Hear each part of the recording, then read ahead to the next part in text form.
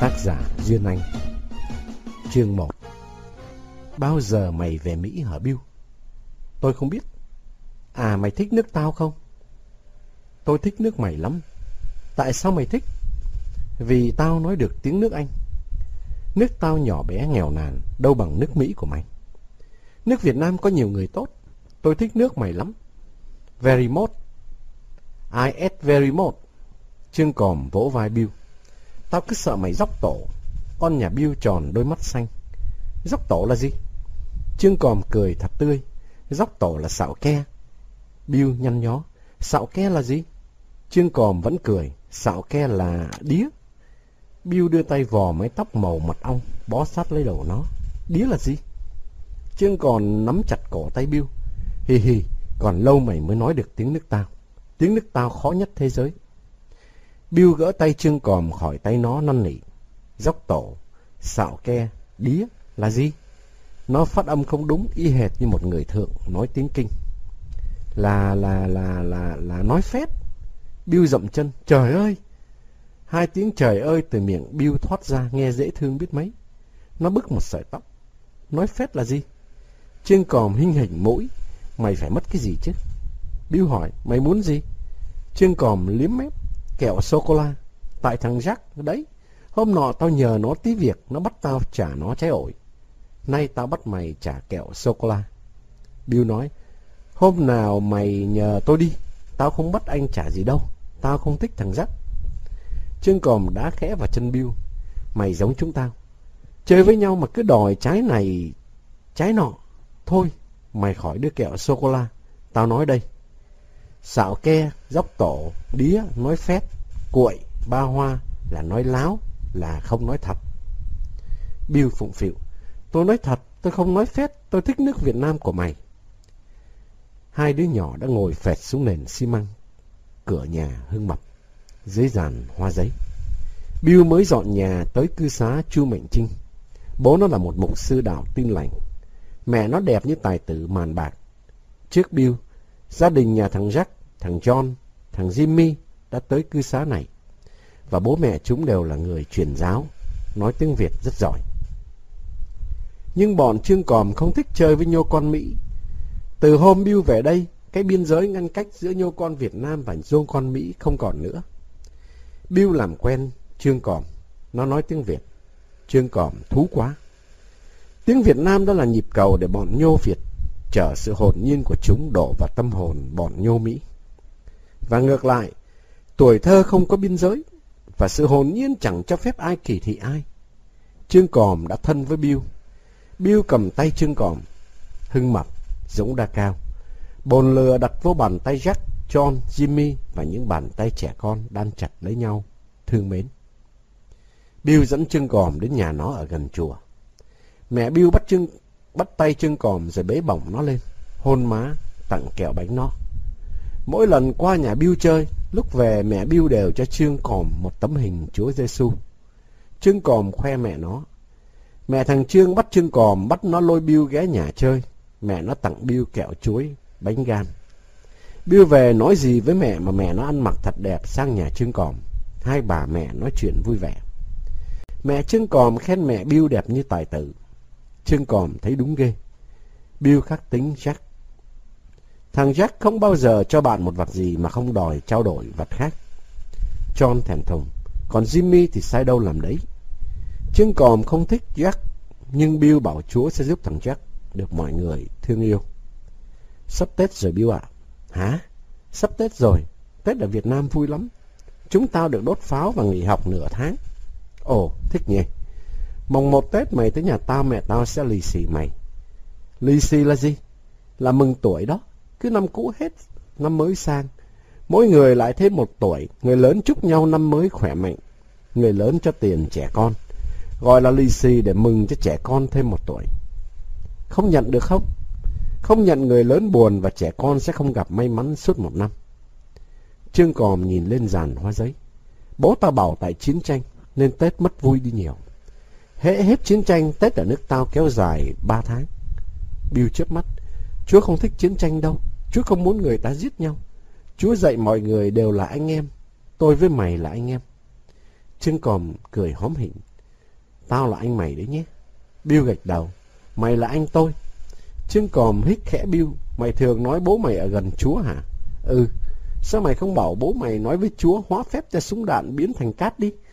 Phải tin Chúa. Tao tin mà. Mẹ tao chủ nhật ngày nào cũng đi lễ ở nhà thờ Đức Bà. Tin nữa đi, Chúa sẽ làm hết chiến tranh. Giọng con nhà Bill đúng là giọng mục sư lõi. Nó có khiếu truyền giáo. Trương Còm không thích Chúa, nó chỉ mến mẹ thằng Bill. Mẹ Bill có đôi mắt thật hiền từ. Bố nó cũng vậy. Những người Mỹ ở cạnh nhà Trương Còm đã chẳng giống bố thằng Bill. Họ lơ láo, uống bia, vất đầy vỏ hộp ra cửa, đậu xe bít cả ngõ và hay gây sự với người Việt. Bố Trương Còm phải viết báo phê bình những người Mỹ này. Bill ơi, gì? Thằng Jack nó cậy nó to con, nó hay khoe nước Mỹ nó lớn, và có thằng Tom Sawyer, Mỹ thằng Huckleberry Pym. Mày biết hai thằng này không? Biết chứ. Chúng nó ra sao? Đó là hai đứa trẻ con phi thường nhất nước Mỹ. Jack coi nó như là Tom Sawyer, John coi nó là Huckleberry Pym. Mày biết nước tao có bao nhiêu thằng nhỏ phi thường không? Không. Anh em thằng Việt, thằng Còm, thằng Kình, thằng Cu So, thằng Vũ, thằng Côn, thằng Khoa, thằng Vọng. Bây giờ là tao và thằng Bồn Lừa. Chúng mày muốn uýnh lộn chắc? Bill lắc đầu. Sao không đi coi chết bóng? Trương Còm nói. Thằng chắc không tốt vì nó tưởng nó khỏe hơn chúng tao. Tao muốn nó thua chúng ta một trận nó sẽ hết làm tàn. Nước tao ngày xưa có Phù Đổng Thiên Vương. Nhóc con mà một mình một ngựa dẹp tan giặc Ân. Nước tao còn có Trần Quốc Toản, Mộ Quân đánh giặc Tàu. Trẻ con nước tao giỏi nhất thế giới. Sức mấy bọn Tom Sawyer và Huckleberry Pym bì được. Mày bảo thằng chắc có giỏi uýnh lộn với chúng tao đi. Bill móc tới quần jean, lôi ra một thanh kẹo cao su, đưa cho Trương Còm. Ăn đi và quên chuyện đánh nhau với thằng Jack. Trương Còm lột 2 lần giấy bọc thanh kẹo, bỏ vô miệng, nhai lia lịa. Tao không muốn đánh nhau, nhưng tao muốn cho thằng Jack biết chúng ta không yếu như nó tưởng. Hồi tụi mày chưa đến cư xá này, thằng Thiện Mông Cổ là sếp. Nó bắt nạt tuốt mò. Nó đá bọn Mỹ con té nhào. Chúng ta đã dẹp bọn Thiện Mông Cổ. Chính tao bắt sống con nhà Thiện Mông Cổ. Nó lạy tao xin hàng. Bây giờ nó dọn nhà đi rồi. Tao không sợ thằng nào lớn hơn tao. Tao không thích bọn nhôm Mỹ khinh tụi tao gầy còm, ốm yếu. Vì thế tao sẽ on công on với thằng Jack. Bill không thể hiểu kịp những lời Trương Còm nói. Nó chỉ lơ mơ biết Trương Còm muốn đánh thằng Jack vì con nhà Jack cậy mình to xác. Bill nói. Tôi có dám khinh mày gầy còm đâu nào. Trương Còm nhả bát kẹo ra tay, vân vê thành hòn bi nhỏ rồi búng lên dàn hóa giấy. Mày thấy thằng Hưng Mật lớn hơn tao chứ? Ừ. Cả cư xá này không thằng nhãi nào đấm bụng nó làm nó đau. Thế mà tao đấm nó thua cuộc đấy. Tao thắng giải cái hộp dế mỹ lị con dế than đá vô địch loài dế. Bill hỏi. Hưng Mập đi đâu chưa về? Trương Còm duỗi chân. Nó lên nhà anh nó ở Cầu Kiệu. À, tao nghĩ được cách này hay lắm. Chiều nay mày rủ bọn thằng Jack, John, Jimmy đến ngõ D nhé. Bill ngơ ngác. Để làm gì? Để đấm bụng Hưng Mập, kéo tay tao và đua tài lửa bóng với Bồn Lửa. Rồi chúng ta đến hồ cá Chi Lăng coi Dũng Đa Cao biểu diễn bông nhông. Ok? Ok. Hai đứa trẻ cùng đứng dậy một lượt. Bill thọc 2 tay vào túi quần jean. Trương Còm thọc 2 tay vào túi quần short. Trương Còm luôn luôn mặc quần short. Nó chê quần dài. Vì hồi học mẫu giáo trường Saint Vincent, cô cậu mặc quần dài lúng túng cái lúc đau bụng. Kết quả cô cậu bĩnh ra quần trước khi cô giáo cởi kịp dùm cô cậu. Cô cậu phải mặc quần nhà trường và ôm gói quần đầy caca về nhà cho mẹ giặt. Từ đó Trương Còm sợ mặc quần dài. Trương Còm vốn dĩ là bộ xương cách trí. Nó mặc quần sóc đầy biểu diễn đôi chân ống xì đồng. Bill cho thêm Trương Còm miếng sô-cô-la nữa. Trương Còm vội trả nợ bạn 2 cục xí muội. Hai ông nhô chia tay nhau, hẹn gặp gỡ buổi chiều. Chương 2. Bọn thằng Bill đã có mặt trước cửa nhà Hưng Mật, dưới dàn hoa giấy. Ngõ D dạo này sạch sẽ lắm. Mỗi nhà tự ý tráng xi măng nên con ngõ đẹp vô cùng. Bây giờ, những người Phi Lật Tân lụm thuộm, những người Mỹ vô trật tự đã bị chủ nhà Việt Nam chê bỏ. Chỉ có những người Mỹ tốt, lịch sự mới được thuê nhà tại ngõ D, cư xá Chu Mạnh Trinh. Bill ngồi trên chiếc ghế tập tạ của anh em Hưng Mập. Jack luôn miệng hỏi, Hưng Mập sao chưa về? và Trương Còm phải trả lời. Đợi tí. Mày nóng tính như cao bồi Texas ấy. Trừ Bill ngựa ở ghế, 6 đứa trẻ ngồi phẹt xuống ngõ. Bồn lừa có vẻ khoái mái tóc Jimmy vì tóc thằng nhô Mỹ rậm bù mà vẫn đẹp. Nó lăn quăn ôm sát lấy nhau, chứ không đâm tua tủa như chổi trà. Dũng Đa Cao nằm gối đầu lên đầu John. Thằng nhô mắt xanh, môi đỏ này vuốt ve tóc Dũng Đa Cao. Jack tựa khuỷu tay vào vai Trương Còm. Hay kéo tay trước đi. Dũng Đa Cao nhỏm đầu dậy, kéo tay trước, chờ Hưng mập về đống bụng sau. Jack xăm cánh tay áo caro sặc sỡ của nó. Ok, kéo tay. Trương Còm đứng lên, rồi kéo tay. Phe tao cử Dũng Đa Cao. Jack cũng đứng lên, tao kéo với Dũng. Bill tự ý rời ghế. Dũng Đa Cao phởi căng áo ra. Nó giang chân gồng tay phải rồi buông thõng và bảo Trương Còm. Cho tụi Mỹ thấy con chuột của tao đi mày. Trương Còm hất đầu. Ê Bill, Jack, John, Jimmy, hãy nhìn cho rõ con chuột của Dũng Đa Cao. Những con mắt xanh mở căng như muốn dán lấy bắp tay Dũng Đa Cao. Trương Còm bèo bắp tay Dũng Đa Cao một cái thật mạnh.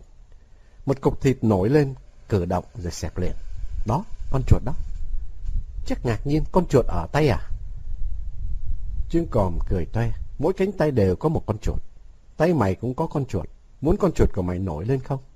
Chắc gật đầu. Trương Còm bẹo ấp tay Jack một cái. Con nhà Jack nhăn nhó, nhưng nó phục lăn vì cục thịt nổi lên giống hệt cái con chuột rằm tháng 8.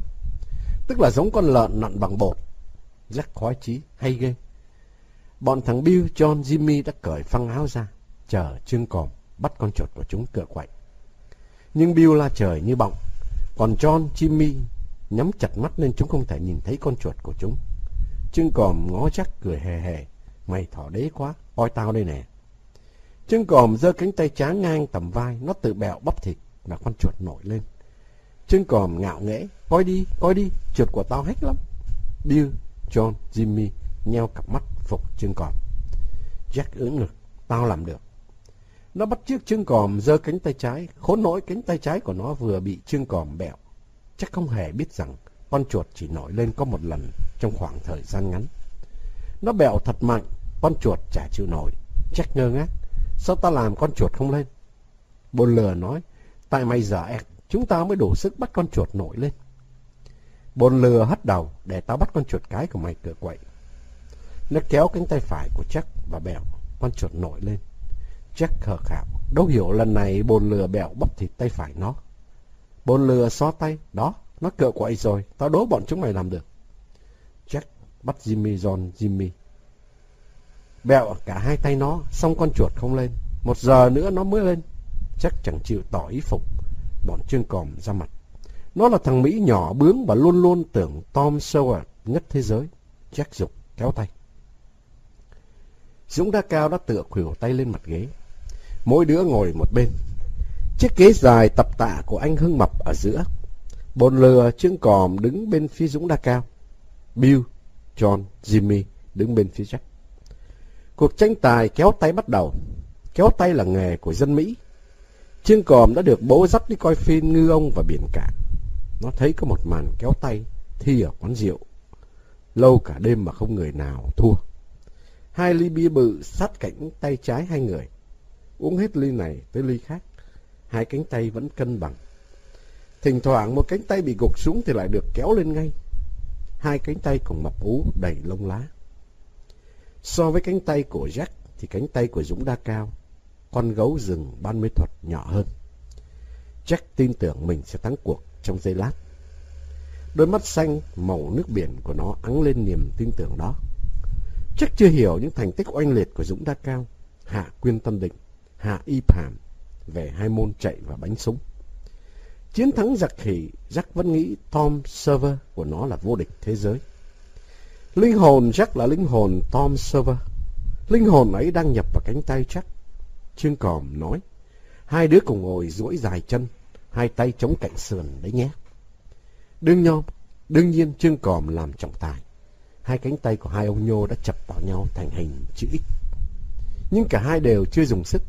Bây giờ mới khởi sự kéo. Trương Còm bắn súng mồm. Pàng, kéo đi. Dũng Đa Cao nháy bồn lừa, vét hết sô-cô-la của tụi nó, chốc nữa ăn cho khoái miệng. Bồn lừa móc túi liền cái súng cao su ra. Tao cá thằng Dũng đã cao thắng. John vất xuống 4 thanh sô-cô-la. Tao cá thằng Jack thắng. Trương Còm ném một gói ô mai Tân Định. Dũng đã cao thắng. Jimmy ném liền 5 gói kẹo cao su. Jack thắng. Hai con gà nòi nhìn nhau mỉm cười. Jack mím môi dùng hết sức lực kéo. Dũng đã cao giả vờ thẳng tay rồi ngã về phía Jack. Bill quăng cả hộp kẹo bi trên đống đồ cá. Jack thắng. Trương Còm ném thêm gói kẹo chuối Mỹ Tho. Tao bắt. Dũng đã cao từ từ kéo tay trở về vị trí cũ.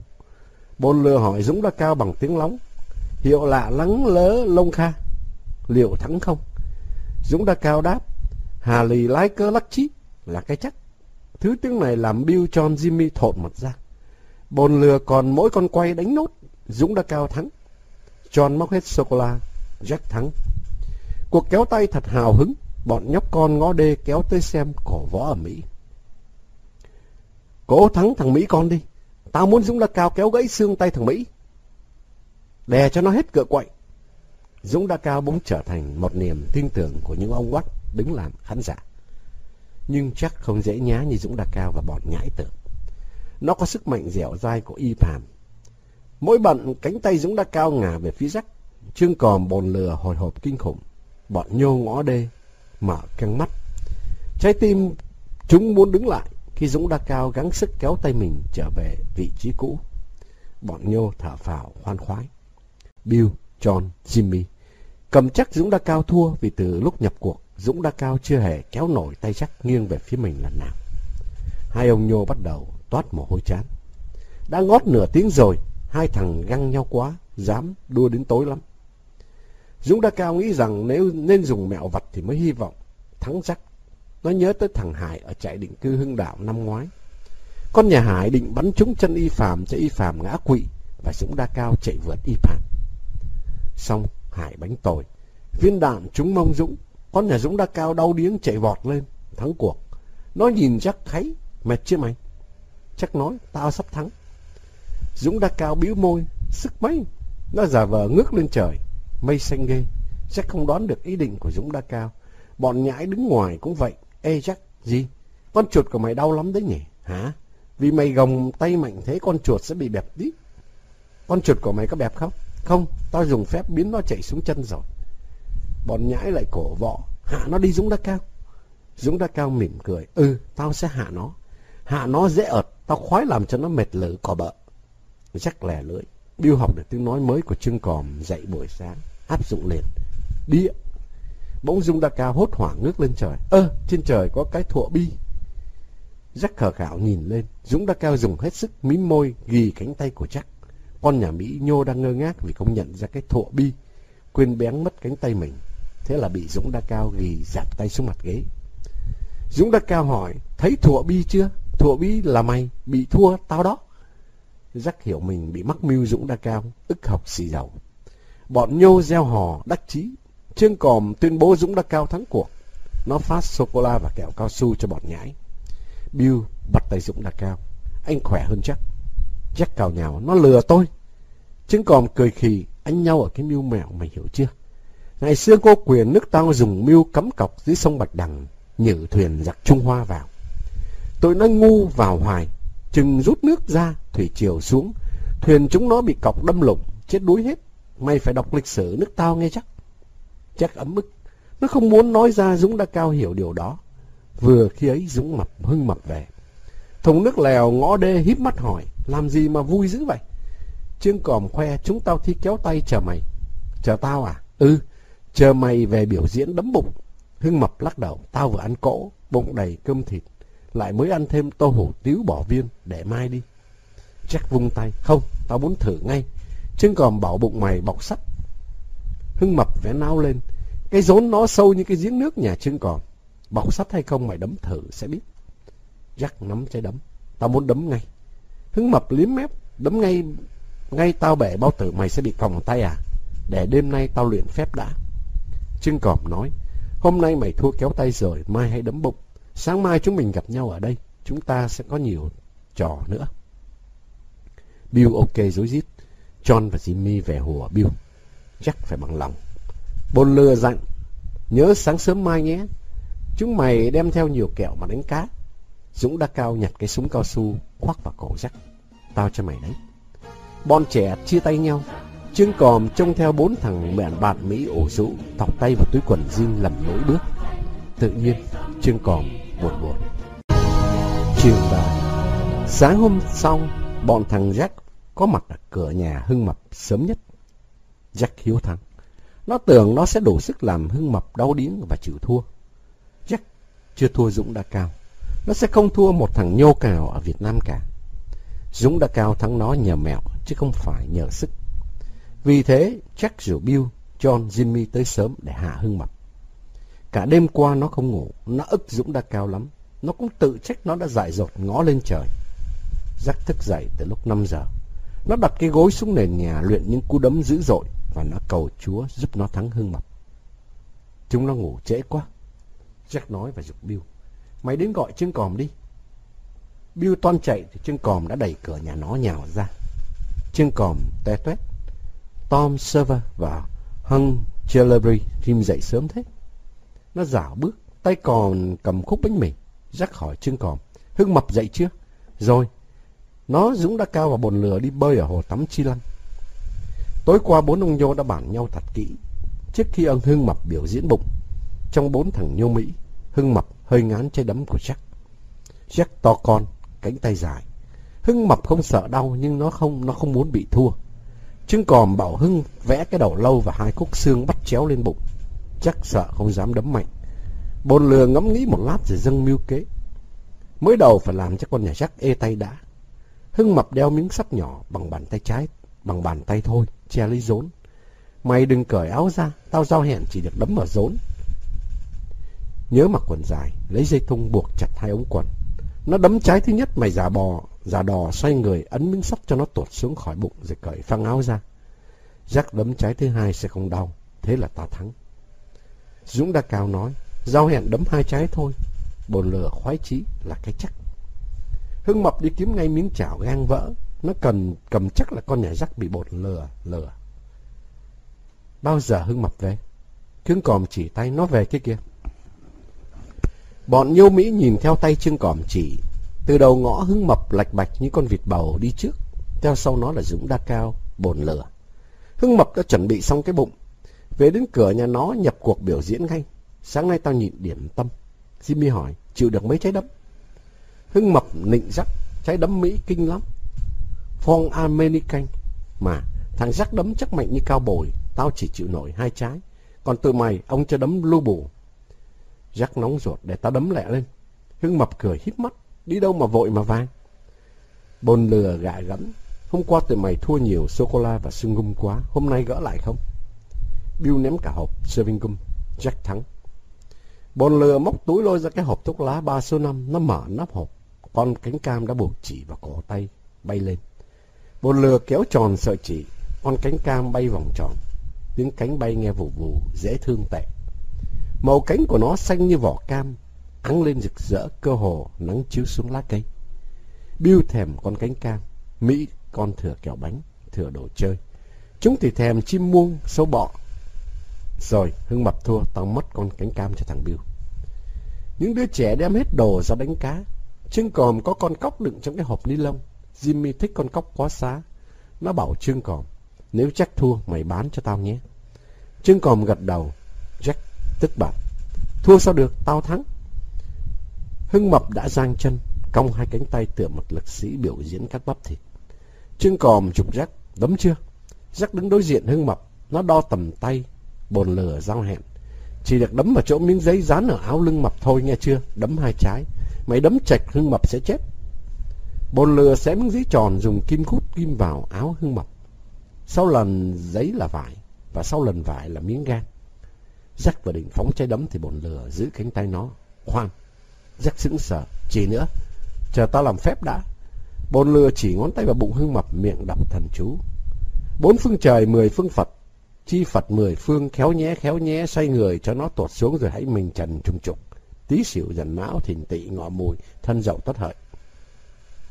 Khuôn mặt bồn lừa rất quan trọng. Chắc chỉ biết thế và sức mấy nó biết được sự láu lình trong đôi mắt bồn lừa. Xong rồi, đấm đi. Nhớ là mày chỉ được đấm 2 trái thôi đấy. Đấm vào miếng giấy, cấm không được đấm chật. Hưng Mập đã gồng có bắp thịt, kẻ như nó nhắm tít mặt. Bắp thịt, mặt trùm kín, đôi mắt Hưng Mập. Trong đầu Hưng Mập giống hệt cái thổ heo. Nó lại mặc quần dài, hai ống bó chặt lấy đùi mới tức cười. Chứ, đã thế, bồn lừa còn bắt nó dùng dây thun quấn chặt hai ống. Bọn nhãi chờ đợi hai trái đấm của Jack. Jack tự tin vô cùng. Bill, John, Jimmy hớn hở. Bồn lừa chắc chắn mưu của nó hay lắm, nhưng nó vẫn hồi hộp. Trương Còm đứng thẳng ra lệnh. Tao đếm 1, 2, 3, 30 đấm đấy nhé. 1, 2, 3 cho nó hách, nghe đây. Hưng Mập gồng kỹ hơn. Jack đưa trái đấm lên miệng hả hơi nóng. Bồn lừa nói lóng. Lý mạ lúng cá liếc, ba lò chì hả mày, hay là Mỹ cũng biết trò này. Trương Còm mím môi, ngó Jack. 1, 2. Nó xoay đầu nhảy Hưng Mập. Có một tí tu lẻ đi nhé. Jack lăm trái đấm, cơ hồ cao bồi, run run tay sắp rút súng. Tu rưỡi. Hưng Mập giật lùi trong khi Jack phóng trái đấm. Bắt buộc Jack đấm hụt. Trương Còm cảnh cáo. Mới tu rưỡi đã đấm mà, nghe lại đi Jack. 1, 2. Hồi hộp nhấp nhỏm. Ti. Jack phóng trái đấm vào miếng giấy ghim dưới bụng Hưng Mập. Trái đấm của Jack thật mạnh. Hưng Mập hơi đau. Thùng nước lèo xoay mình. Không, nó xoay bản lề chân. Đưa tay rất nhanh, ấn miếng gang gài bụng cho tụt xuống dưới. Khi bản lề chân xoay về chỗ cũ, Hưng Mập tự ý cởi trần. Nó vất áo vào tay Bill. Cầm giùm tao một tí. Jack ê ẩm nắm đấm. Con nhà Mỹ nhô đang nghi ngờ Hưng Mập. Nó sắp sửa bắt Hưng Mập cởi áo để nó khám, thì Hưng Mập đã cởi rồi. Jack hết nghi ngờ. Nó không hâm nóng trái đấm nữa. Bây giờ cu cậu thổi nguội trái đấm cho bớt đau. Hưng Mập giục. Đấm trái thứ hai đi. Jack nói, đợi chút. Bồn lừa lắc đầu. Giao hẹn xong xuôi mày phải đấm liền. Ok. Trương Còm ngoắc tay. 1, 2. Jack nhìn Trương Còm, đếm lại. Trương Còm đếm nhanh. 1, 2, 3. Jack tưởng Trương Còm sẽ ti rưỡi giống lần trước. Nó sừng lại giây lát và trái đấm thứ hai của nó không làm Hưng Mập đau đớn. Thùng nước lèo xoa bụng khôi hài. Đỡ xoa dầu cô là. Nó đấm khẽ ghê. Jack tức lắm. Nó bỏ về John và Jimmy theo Jack. Còn có Bill ở lại. Trương Còm vỗ vai Bill. Mày thấy chưa? Thằng Jack đâu ăn nổi bọn tao. Nó ngốc nghếch thí mổ. Chỉ được cái nước to xác. Chúng tao dùng mẹo thắng nó. Bill hỏi, mẹo gì? Trương Còm nhéo nó một cái. Mày bảo Hưng Mập cởi quần ra đi. Bill ngơ ngác.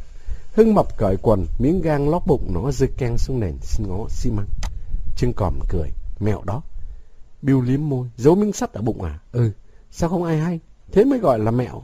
Bọn tao nhiều mẹo nhất, nhưng tao không dùng mẹo với mày. Để tao dạy mày ít mẹo nhé. Ok. Trong khi Hưng Mập bồn lừa dũng đá cao đếm chiếm lợi phẩm, thì Trương Còm dạy mẹo Bill. Mày đứng thật vững chắc, tao xin bắt công nguội là mày quỵ ngay. Bill đứng vững. Trương Còm đạp khẽ 5 đầu ngón chân vào sau khuỷu chân Bill. Cẳng chân Bill khuỵu, nó suýt ngã. Đấy, xin bắt cơm nguội đấy. Bây giờ mày muốn ăn tái bung không? Tái bung là gì? Là món tái bung như thịt bò tái ấy. Ngon chứ, hơi dai. Cho tôi ăn tái bung đi. Mày hãy ngước nhìn lên trời. Bill ngước lên. Trương Còm búng tai Bill một cái. Rồi, mày được ăn tái bung rồi. Tái bung là bị búng tai. Bill cười khoái chí. Còn món khác không? Trương Còm giả vờ suy nghĩ.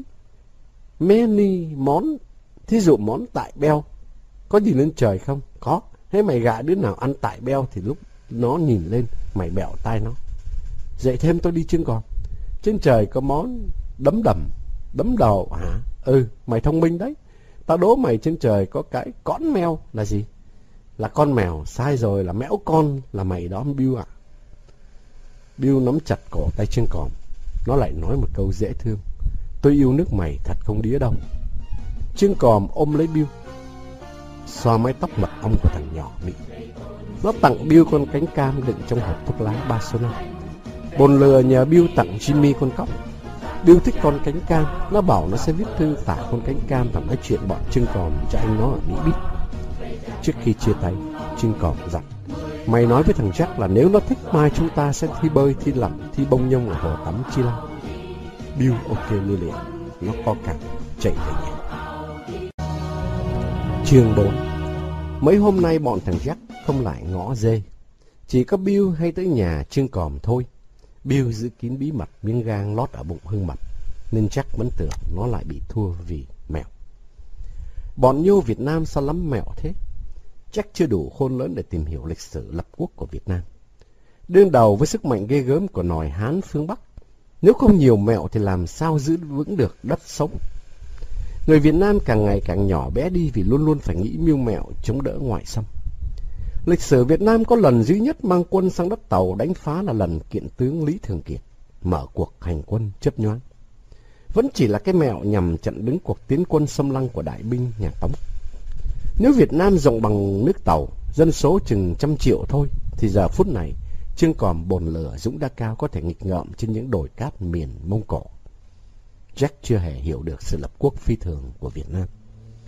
Dân tộc nó lập quốc dễ dàng quá. Thượng đế dành ưu tiên cho tổ tiên nó, và tổ tiên nó chỉ việc đuổi bọi da đỏ hay tung tiền mua đất Mỹ Châu. Còn tổ tiên của Trương Còm đã đổ mồ hôi xương máu chống đỡ kẻ thù, chống chọi với thiên nhiên để ngày hôm nay có giải đất gấm vóc hình cong chữ S này. Jack, Bill, John, Jimmy hay Trương Còm bồn lửa Dũng Đa Cao, Hưng Mập cũng chưa hiểu nổi cái hưu mẹo của tuổi thơ sau này sẽ là chiến thuật, chiến lược hay chính sách, quốc sách. Trương Còm tưởng mẹo là trò đùa. Jack ức mưu mẹo. Nó không thích thua vì chúng mưu mẹo. Mặc dù bọn Trương hay gửi tặng Jimmy con cóc đựng trong cái hộp ni lông và một gói ruồi, Jimmy vẫn theo phe Jack. Trương Còm muốn Jack hiểu chúng nó hơn. Khốn nỗi con nhà Jack háu thắng mà bọn Trương Còm không thích thua Mỹ nhỏ. Trương Còm nghĩ rằng khi nào hết ruồi cho cóc ăn, Jimmy sẽ tự ý đến tìm bọn nó. Và rồi Jimmy đã mang hộp cóc tới nhà Trương Còm với Bill. Con cóc đói trông thiểu não lắm. Cóc ta đủ tài ôm bao tử lép sống ngày này sang tháng nọ. Nhưng Jimmy và Bill thấy tội nghiệp cóc quá. Những đứa trẻ con các nhà truyền giáo luôn luôn sợ tội ác. Để cóc đói, Chúa sẽ phạt. Nhưng cóc lại không ăn sô-cô-la hay phó mát. Cóc thích ăn ruồi cơ. Bill và Jimmy không biết cách bắt ruồi. Thấy Jimmy mang cóc tới, Trương Còm dọa: "Mày có tội rồi." Jimmy hoảng: "Tội gì?" Trương Còm ba hoa: "Con cóc ở nước Mỹ tao chả biết nó đóng chức gì, chứ ở nước tao nó là cậu ông trời." Cóc hắt xì xằng và thằng Ngọng. Bill ngơ ngác: "Con cóc là cậu ông trời à?" Trương Còm nghiêng ném mặt, nói khẽ chứ: "Mày phải gọi ông cóc là Mr. Cóc." Jim hỏi: "Cậu là gì?" Trương Còm đáp: "Cậu là em mẹ mình, tiếng Mỹ là ăn cưng đó. Đấy, chúng mày nghe đây. Con cóc là cậu ông trời, ai mà đánh nó thì trời đánh cho." Trương Còm liếm mép: "Mr. Cóc oai vệ, ông ta nghiến răng là trời nổi sấm sét, mưa vần vũ. Chúng mày đừng gọi cóc bằng con cóc, Chúa sẽ đánh chúng mày." Jimmy sợ hãi: "Này Trương Còm, Mr. Cóc của tao hết ruồi ăn rồi." Trương Còm nhếch một nụ cười: "Thì tao sẽ bắt ruồi cho nó ăn." Jimmy bẻ Trương Còm: "Mày gọi Mr. Cóc bằng nó đấy à?" Trương Còm hóm hình: "Chúng ta gọi cóc bằng gì cũng được, nhưng nhô Mỹ phải gọi cóc bằng Mr." Jimmy nhìn Mr. Cóc ngồi im trong hộp, bụng thở dồn dập và miệng há ra. "Tao đổi sô-cô-la lấy ruồi." Trương Còm xua tay: "Không, tao cho mày. Đợi đây tao dạy mày cách bắt ruồi." Trương Còm chạy vào nhà đem cái chai đầy nước ra. Nó đổ đi một chút rồi bắt Jimmy đưa thanh kẹo sô-cô-la. Trương Còm bỏ sô-cô-la vào miệng nhai ngon lành. Nó thò ngón tay vào mồm quệt sô-cô-la đã nhão ra và bôi trong miệng chai. Một lát sau, ruồi từ thùng rác gần đó bay tới bu trên miệng chai. Các bạn ruồi từ từ bò xuống và bông nhông luôn xuống nước. Đợi các bạn ruồi bơi thấm mệt, Trương Còm dùng cái que sắt vớt từng bạn lên tiếp tế ngay cho Mr. Cóc. Jimmy phục sát đất. Trương Còm diễn giải: "Đó, dễ ợt, tụi mày dốt quá, bắt ruồi mà cũng tho." Trương Còm nháy Jimmy sau một câu chê khẽ. Nó vỗ vai Jimmy: "Còn cách này bắt ruồi hay hơn, khỏi cần trái nước." Jimmy hỏi: "Cách nào?" Trương Còm ngồi duỗi dài chân. Nó quẹt tí sô-cô-la vào đùi rồi cầm cây que sắt mũi nhọn chờ ruồi. Rồi ngửi mùi kẹo xà tới nhấm nháp. Trương Còm nhẹ nhàng đặt cái đầu que sắt nhọn lên chân ruồi, dí ép xuống da. Ruồi cất cánh bay không nổi. Jimmy và Bill cười khúc khích. Trương Còm kéo hộp cóc lại. Nó đưa hai ngón tay trái nhón chú ruồi và mời Mr. Cóc sơi. Mr. Cóc, cậu ông trời tập ngon lành. Trương Còm tiếp tục bắt sống con ruồi thứ hai. Nó múa cây que sắt. "Đó, dáng học đi cọn meo. Về nước Mỹ mày sẽ thành vua bắt ruồi. Nếu mày có cái mụn ở đùi thì tuyệt, khỏi cần bôi sô-cô-la. Ruồi nó khoái bu mụn nhọt hơn bu đường kẹo." Jimmy gạ: "Bán cho ta cây que sắt nhé." Trương Còm cười toe toét. Sao mày không xin tao? Mày xin tao cho liền. Cái gì tụi mày cũng đòi mua. Tao đâu thích tiền. Bill vuốt mái tóc mật ong. Thế Trương Còm thích gì? Trương Còm đáp. Mày bảo thằng Jack đừng giận tụi tao. Nếu nó muốn được cuộc, nó cứ bày ra các môn thi khác. Bill cười. Có dùng mẹo nữa không? Trương Còm cong ngón tay trỏ, ngoéo lấy ngón tay trỏ của Bill. Tao hứa không dùng mẹo. Chúng ta còn nhiều trò chơi lắm. Không đua thì chúng mình chơi chung với nhau. Jimmy và Bill đã nhận ra điều đó. Trương Còm, bồn lửa hưng mập, dũng đá cao có thật nhiều trò chơi. Những trò chơi tuyệt thú mà mấy năm trước còn ở Mỹ, Jimmy và Bill chưa hề tham dự. Dạo chúng nó ngủ ở Tân Định, chẳng đứa nhô Việt Nam nào thèm chơi với chúng, nên chúng chỉ còn biết ném bóng bầu dục truyền cho nhau. Từ ngày bọn Bill đến cư xá Chu Mạnh Trinh, chúng nó được Trương Còm dạy cho nhiều trò chơi lạ lùng. Bill nghiện đá dế, Jimmy khoái đá cá, và cả bốn thằng đều mê đá bóng tròn, môn thể thao hấp dẫn thế giới, nhưng không hấp dẫn dân Mỹ. Bill nhìn Trương Còm rồi vỗ vai Jimmy. Ê, trên trời có món tái bung. Jimmy ngước lên, Bill búng ngón tay bạn mình một cái, cười khoái tận. Búng tai nhé, Trương Còm dạy trò chơi này. Jimmy đòi Bill dạy lại, Trương Còm hãnh diện lắm. Nó nghĩ lớn lên nó sẽ làm cho Mỹ lớn phục nó như Mỹ Nhô đã phục nó. Trương Còm yêu lịch sử Việt Nam. Thầy dạy nó rằng người Việt Nam thông minh nhất loài người, dễ thương nhất loài người, đại lượng nhất loài người và quả cảm nhất loài người.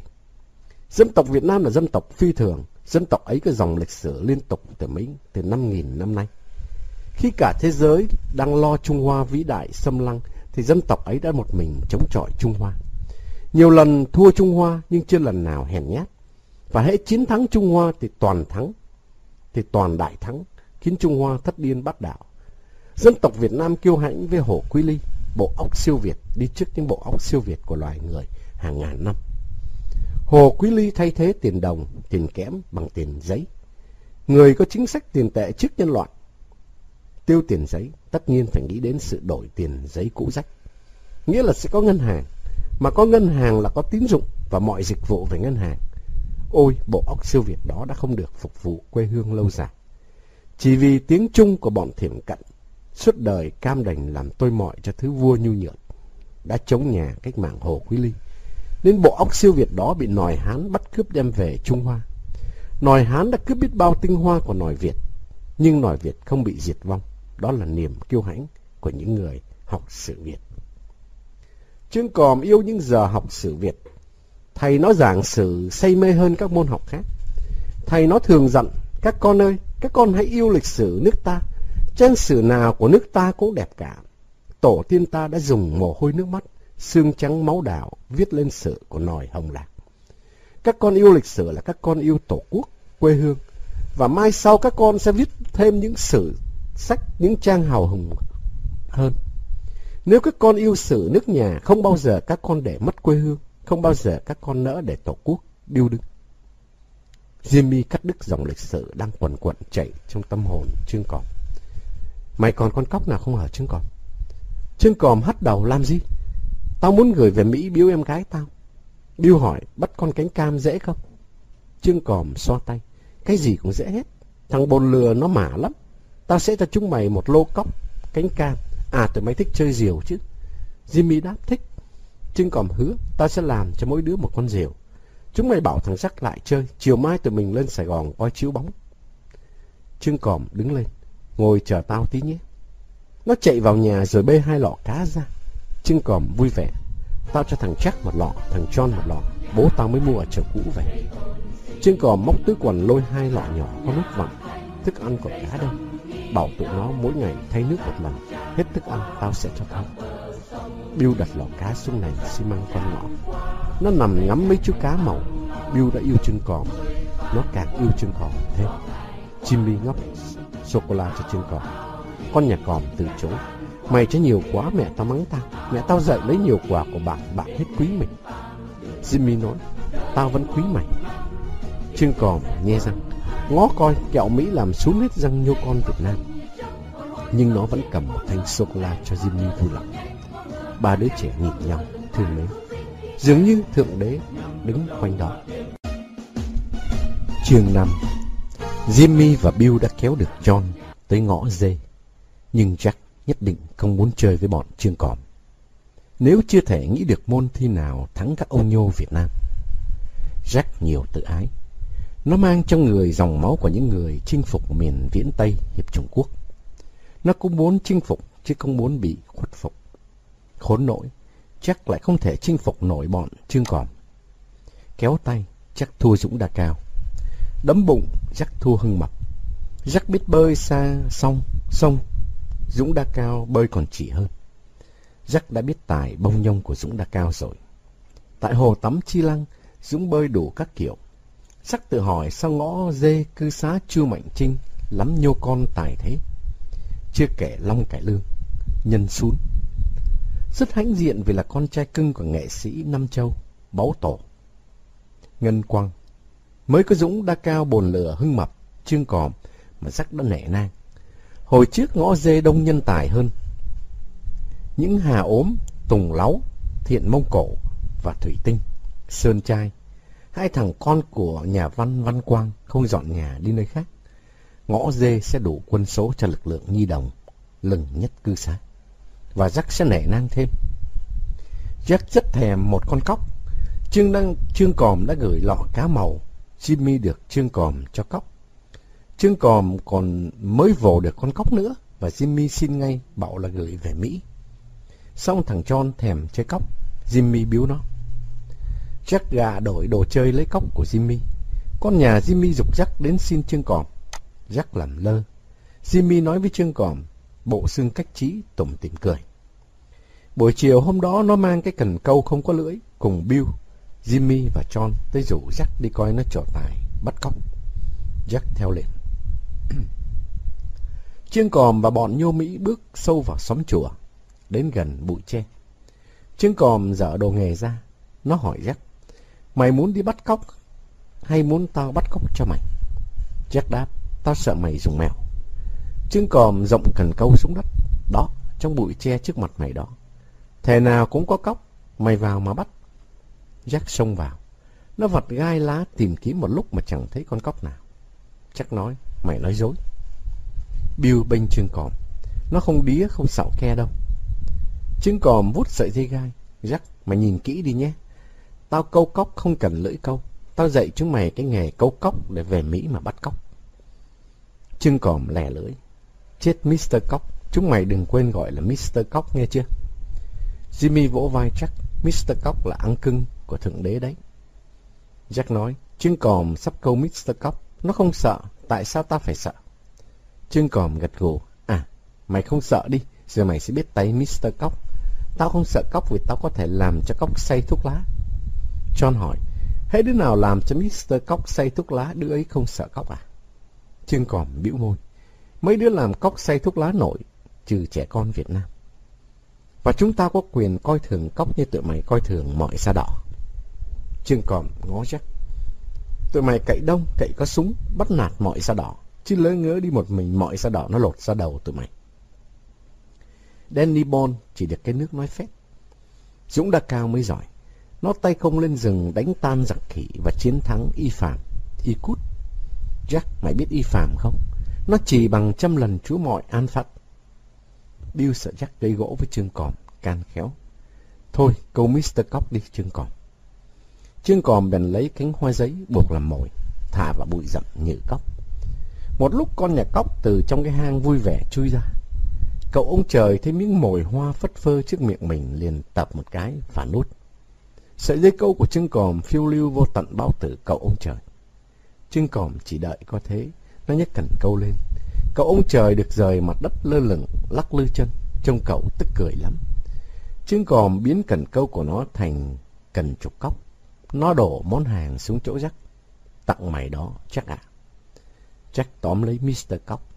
Nó rút sợi dây ra, miếng mồi hoa cũng theo ra luôn. Trương Còm dặn bạn. Coi chừng, nhựa cóc độc lắm đấy. Sờ tay trúng mắt là hiệp sĩ mồ à. Nó thách bọn nhô Mỹ. Bây giờ chúng mày thử làm cho Mr. Cóc say thuốc lá xem sao. John chạy về nhà. Nó mang tới gói thuốc Salem và hột quẹt. John châm thuốc, banh miệng cóc ra bắt cóc hút thuốc. Nhưng cóc không hít thuốc. Jack châm điếu thuốc khác, ngậm phói phà vào miệng cóc. Cóc vẫn trơ thân cụ. Jimmy xé điếu thuốc nhét vô miệng cóc, cóc nhả ra. Chân còm cười khúc khích. Bill đã khẽ chân còm, bắt Mr. Cóc xay thuốc lá xem nào. Chân còm nhún vai điệu bộ, dễ ợt. Nó lượm ít sợi thuốc lá gói vào cánh hoa giấy rồi buộc vô đầu sợi dây. Chân còm lại như cậu ông trời khác. Và cậu ông trời này hí hửng chui khỏi hang hân hoan tập rồi. Chân còm nhấc nhanh cậu ông trời. Nó đặt cậu ông trời xuống trước mặt bọn nhô Mỹ. Chờ một lát, chân còm khẽ kéo sợi dây cho mồi đừng thoát ra. Thuốc lá ngấm vào dạ dày Mr. Cóc. Con nhà cóc chảy nước mắt, đứng thộn mặt như anh học trò không nghe thấy tên mình được đọc trong buổi kết quả thi vào đệ nhất trường công. Chân còm nói nó say thuốc lá rồi. John dậm chân dọa đuổi Mr. Cóc, chẳng thèm chạy. Cậu ông trời đứng thộn một lúc rồi lanh cành. Jack cười thích chí. Nó xỏ chân còm, mẹo hay thật. Bill và Jimmy bênh chân còm, mẹo chân còm tuyệt quá. Jimmy bỗng quan trọng. Kìa Jack, trên trời có cái đấm đầu. Jack nhìn lên, Jimmy kiễng chân đấm đầu Jack một cái. Đấm đầu nhé, chân còm dạy tao mẹo đấy. Jack lặng thinh. Chân còm hiểu Jack không phục mình và thằng nhô Mỹ đang muốn tìm dịp thắng bọn mình. Nó đưa cái cần câu cho Jack. Mày câu cóc đi, câu dễ lắm. Từ mai mày muốn bao nhiêu cóc cứ việc câu lấy mà gửi về Mỹ cho bạn mày. Mẹo đấy, không dùng mẹo câu cóc sao nổi. Tao cho mày 2 con cóc này, tao về đây. Chân còm bỏ về, nó ngoảnh đầu lại. Mày muốn thắng bọn tao hả chắc? Khó lắm, mày cứ nghĩ trò khác đi, chúng ta không dùng mẹo nữa đâu. Nó rẽ vào ngõ ép, băng qua giếng nước ra đường Võ Sinh Nguy. Lúc đấy đường vắng vẻ. Chân còm chạy qua đường đứng ở bến xe ô tô buýt. Bill gọi lớn, chân còm, chân còm. Chân còm vẫy tay, Bill lần sang. Thằng nhô Mỹ tóc mật ong hỏi, mày đi đâu đấy? Sài Gòn, làm gì? Xem chấp bóng, dạp rếch có phim Badidot hay lắm, phim cao bồi mà lị. Mày theo tao không? Nhưng sao? Tôi không mang tiền. Chân còm thúc khuỷu tay vào bụng Bill. Đi với tao khỏi cần tiền, tao cũng không mang tiền. Trẻ con bày chuyện mang tiền làm chi? Đứng đây, đợi tài xế của tao đem xe tới. Bill ngạc nhiên, nhà chân còm có xe à? Chân còm cười, xe nhà tao to lắm, chạy suốt ngày ngoài đường. Vừa lúc đó, chiếc xe ô tô buýt đậu sát hè. Chân còm kéo Bill leo lên. Xe nhà tao đó. Bill cười khoái chí. Chân còm nói, đứng trên này qua cầu kiệu chúng mình len xuống dưới rồi len lên. Bill hỏi, người ta đuổi thì sao? Thì mình đã đến đường Hiền Vương rồi. Mình đợi tài xế khác của mình đem xe rước mình lên Sài Gòn. Lại bị đuổi nữa, lại xuống, yên chí, thế nào cũng tới Sài Gòn. Hai đứa lên Sài Gòn bằng mẹo còm của chân còm. Nhưng Bill phục lần cô chiên. Chân còm khoe, ở nước tao người lớn thương trẻ con lắm. Cứ ngoan ngoãn lễ phép sạch sẽ là được thương yêu. Chân còm kéo Bill vào dạp rếch. Nó bảo Bill, tao không biết nói tiếng Mỹ. Lát nữa, hễ có 2 ông Mỹ mua vé, mày kéo tao đến chỗ mua vé, chào nói vài câu. Rồi cầm đại tay họ, mày nói tao là bạn mày, bắt họ nắm tay dẫn vô dạp. Bill ok lia lịa, và hai đứa vào coi phim Kỳ Phùng Địch Thủ một cách say sưa. Gần tối, chân còm dẫn Bill về bằng ô tô buýt tới chợ Phú Nhuận. Chân còm dắt Bill bước xuống, hai đứa đi bộ về. Chân còm nói, nếu tao có tiền hôm nay chúng mình xuống đường Hiền Vương anh phở gà thì tuyệt. Nó xoa tóc Bill. Thằng chắc nó muốn gì mày biết không? Bill khoác tay lên vai chân còm. Jack muốn thắng cuộc. Nó định rủ mày đánh trận như Combat. Combat? Chân còm lẻ lưỡi. Combat ở đài TV Mỹ à? Tuần nào tao chả xem. Mỹ đánh trận với Đức chỉ quá xá. Trận nào Đức cũng thua à? Mẹ, bọn lính Đức bắn Đại Liên dở ẹt. Bắn hoài mà Mỹ không chết thằng nào. Vic Morrow lia một băng đạn, lính Đức ngã gục. Thằng Jack muốn làm Vic Morrow à? Ừ. Còn mày làm gì? Mày tính đóng vai thằng Trung úy Rick Jackson chăng? Jimmy tranh rồi. Tôi là Jack Hogan. Tao khoái Jack Hogan. Nhưng tụi tao không là lính Đức đâu. Tụi tao là lính Việt Nam. Chân còm nhéo Bill một cái. Ok, mai chúng mình chơi Combat. Vui vẻ, chân còm đánh đàn mồm bản nhạc phim Combat. En en en en en en en en en en en en en en en en en en en. Nó vung tay, sức mấy ông sợ Vic Morrow, ông sẽ bắt sống Vic Morrow. Bill nắm chặt tay chân còm. Có dùng mẹo không? Chân còm mím môi, đánh trận phải dùng mẹo. Tao bắt mày trước, mày sợ kiến lửa chứ. Sợ ta cho kiến lửa cắn tổ binh.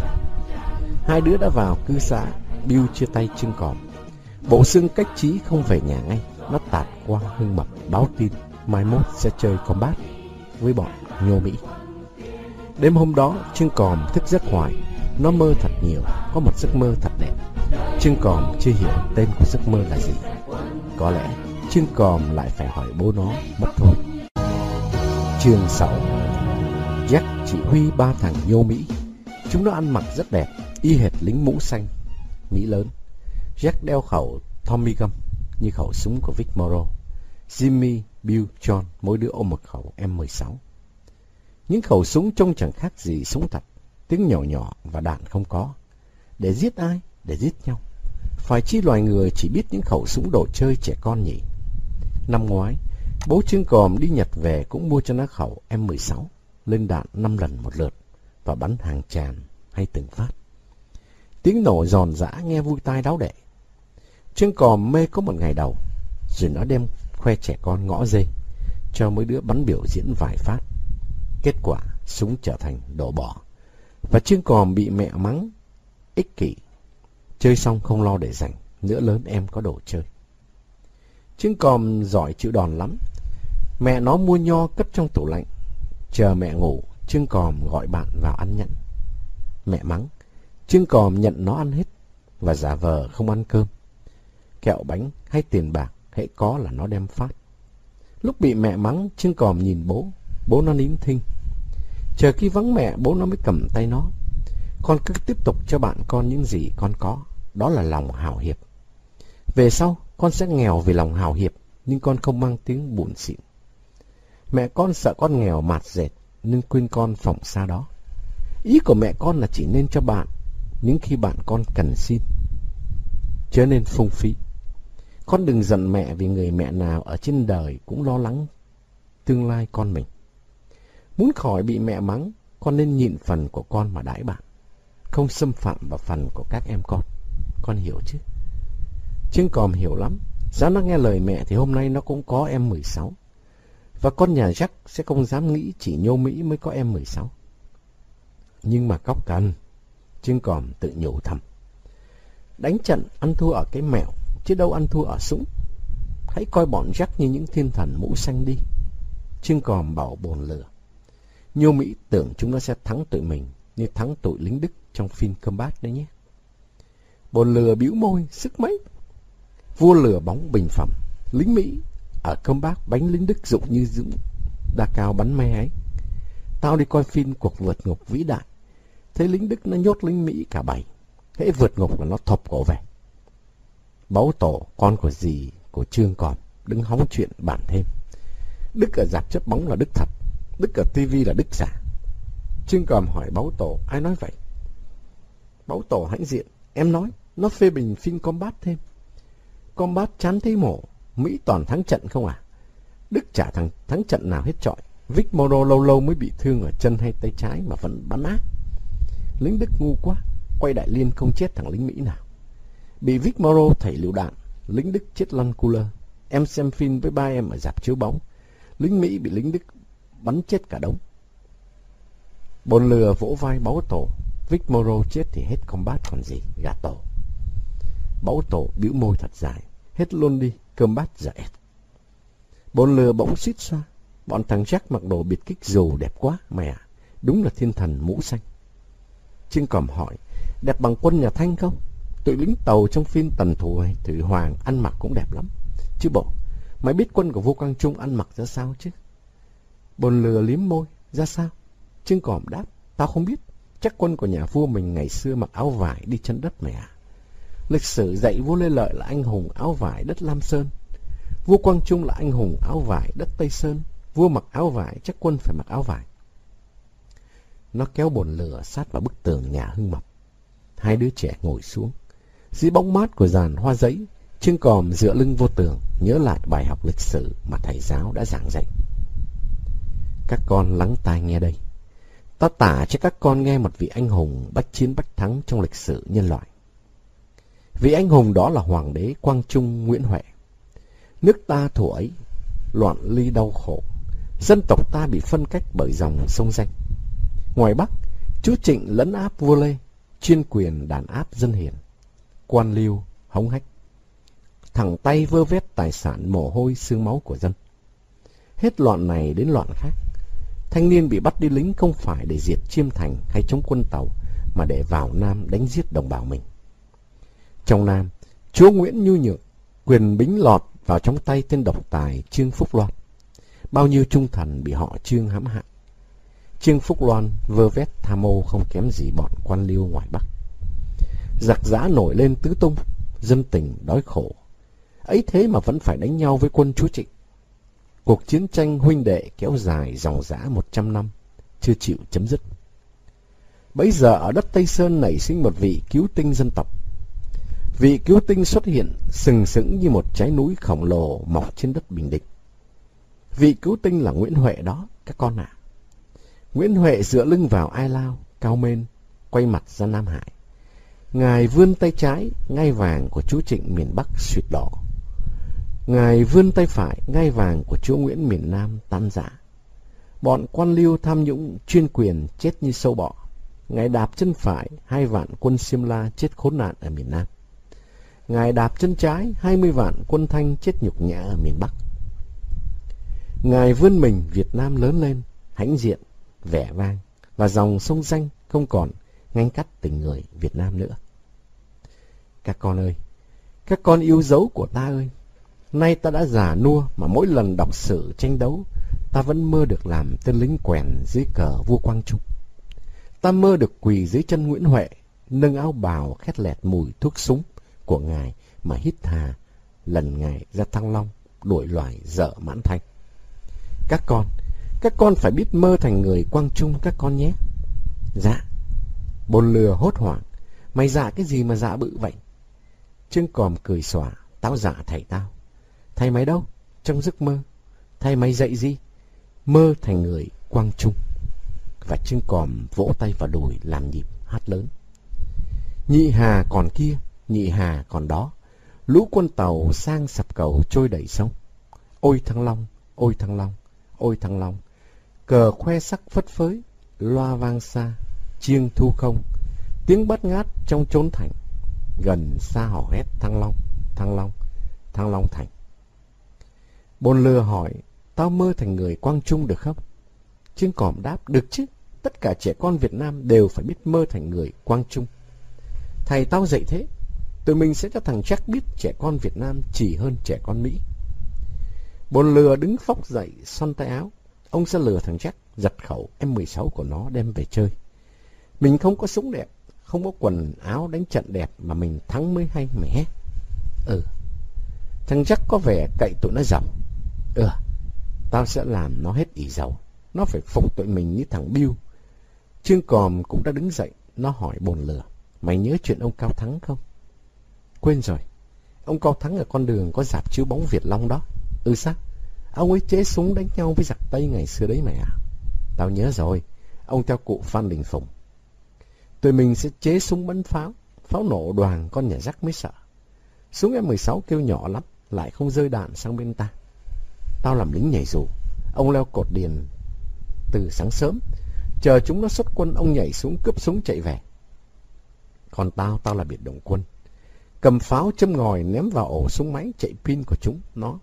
Dũng Đa Cao làm thủy quân lục chiến, còn Hưng Mập làm biệt kích Việt Nam. Tụi mình sẽ cho thằng Jack biết lính Việt Nam đánh trận hay nhất thế giới. Bỗng bồn lửa vỗ vai Trương Còm. Tao thèm khẩu M16 của mày quá. Trương Còm thúc khuỷu tay vào mảng mỡ bồn lửa. Thì đánh trận thật hăng đi. Tước được súng là đem về chơi chứ. Tao sẽ giao hẹn.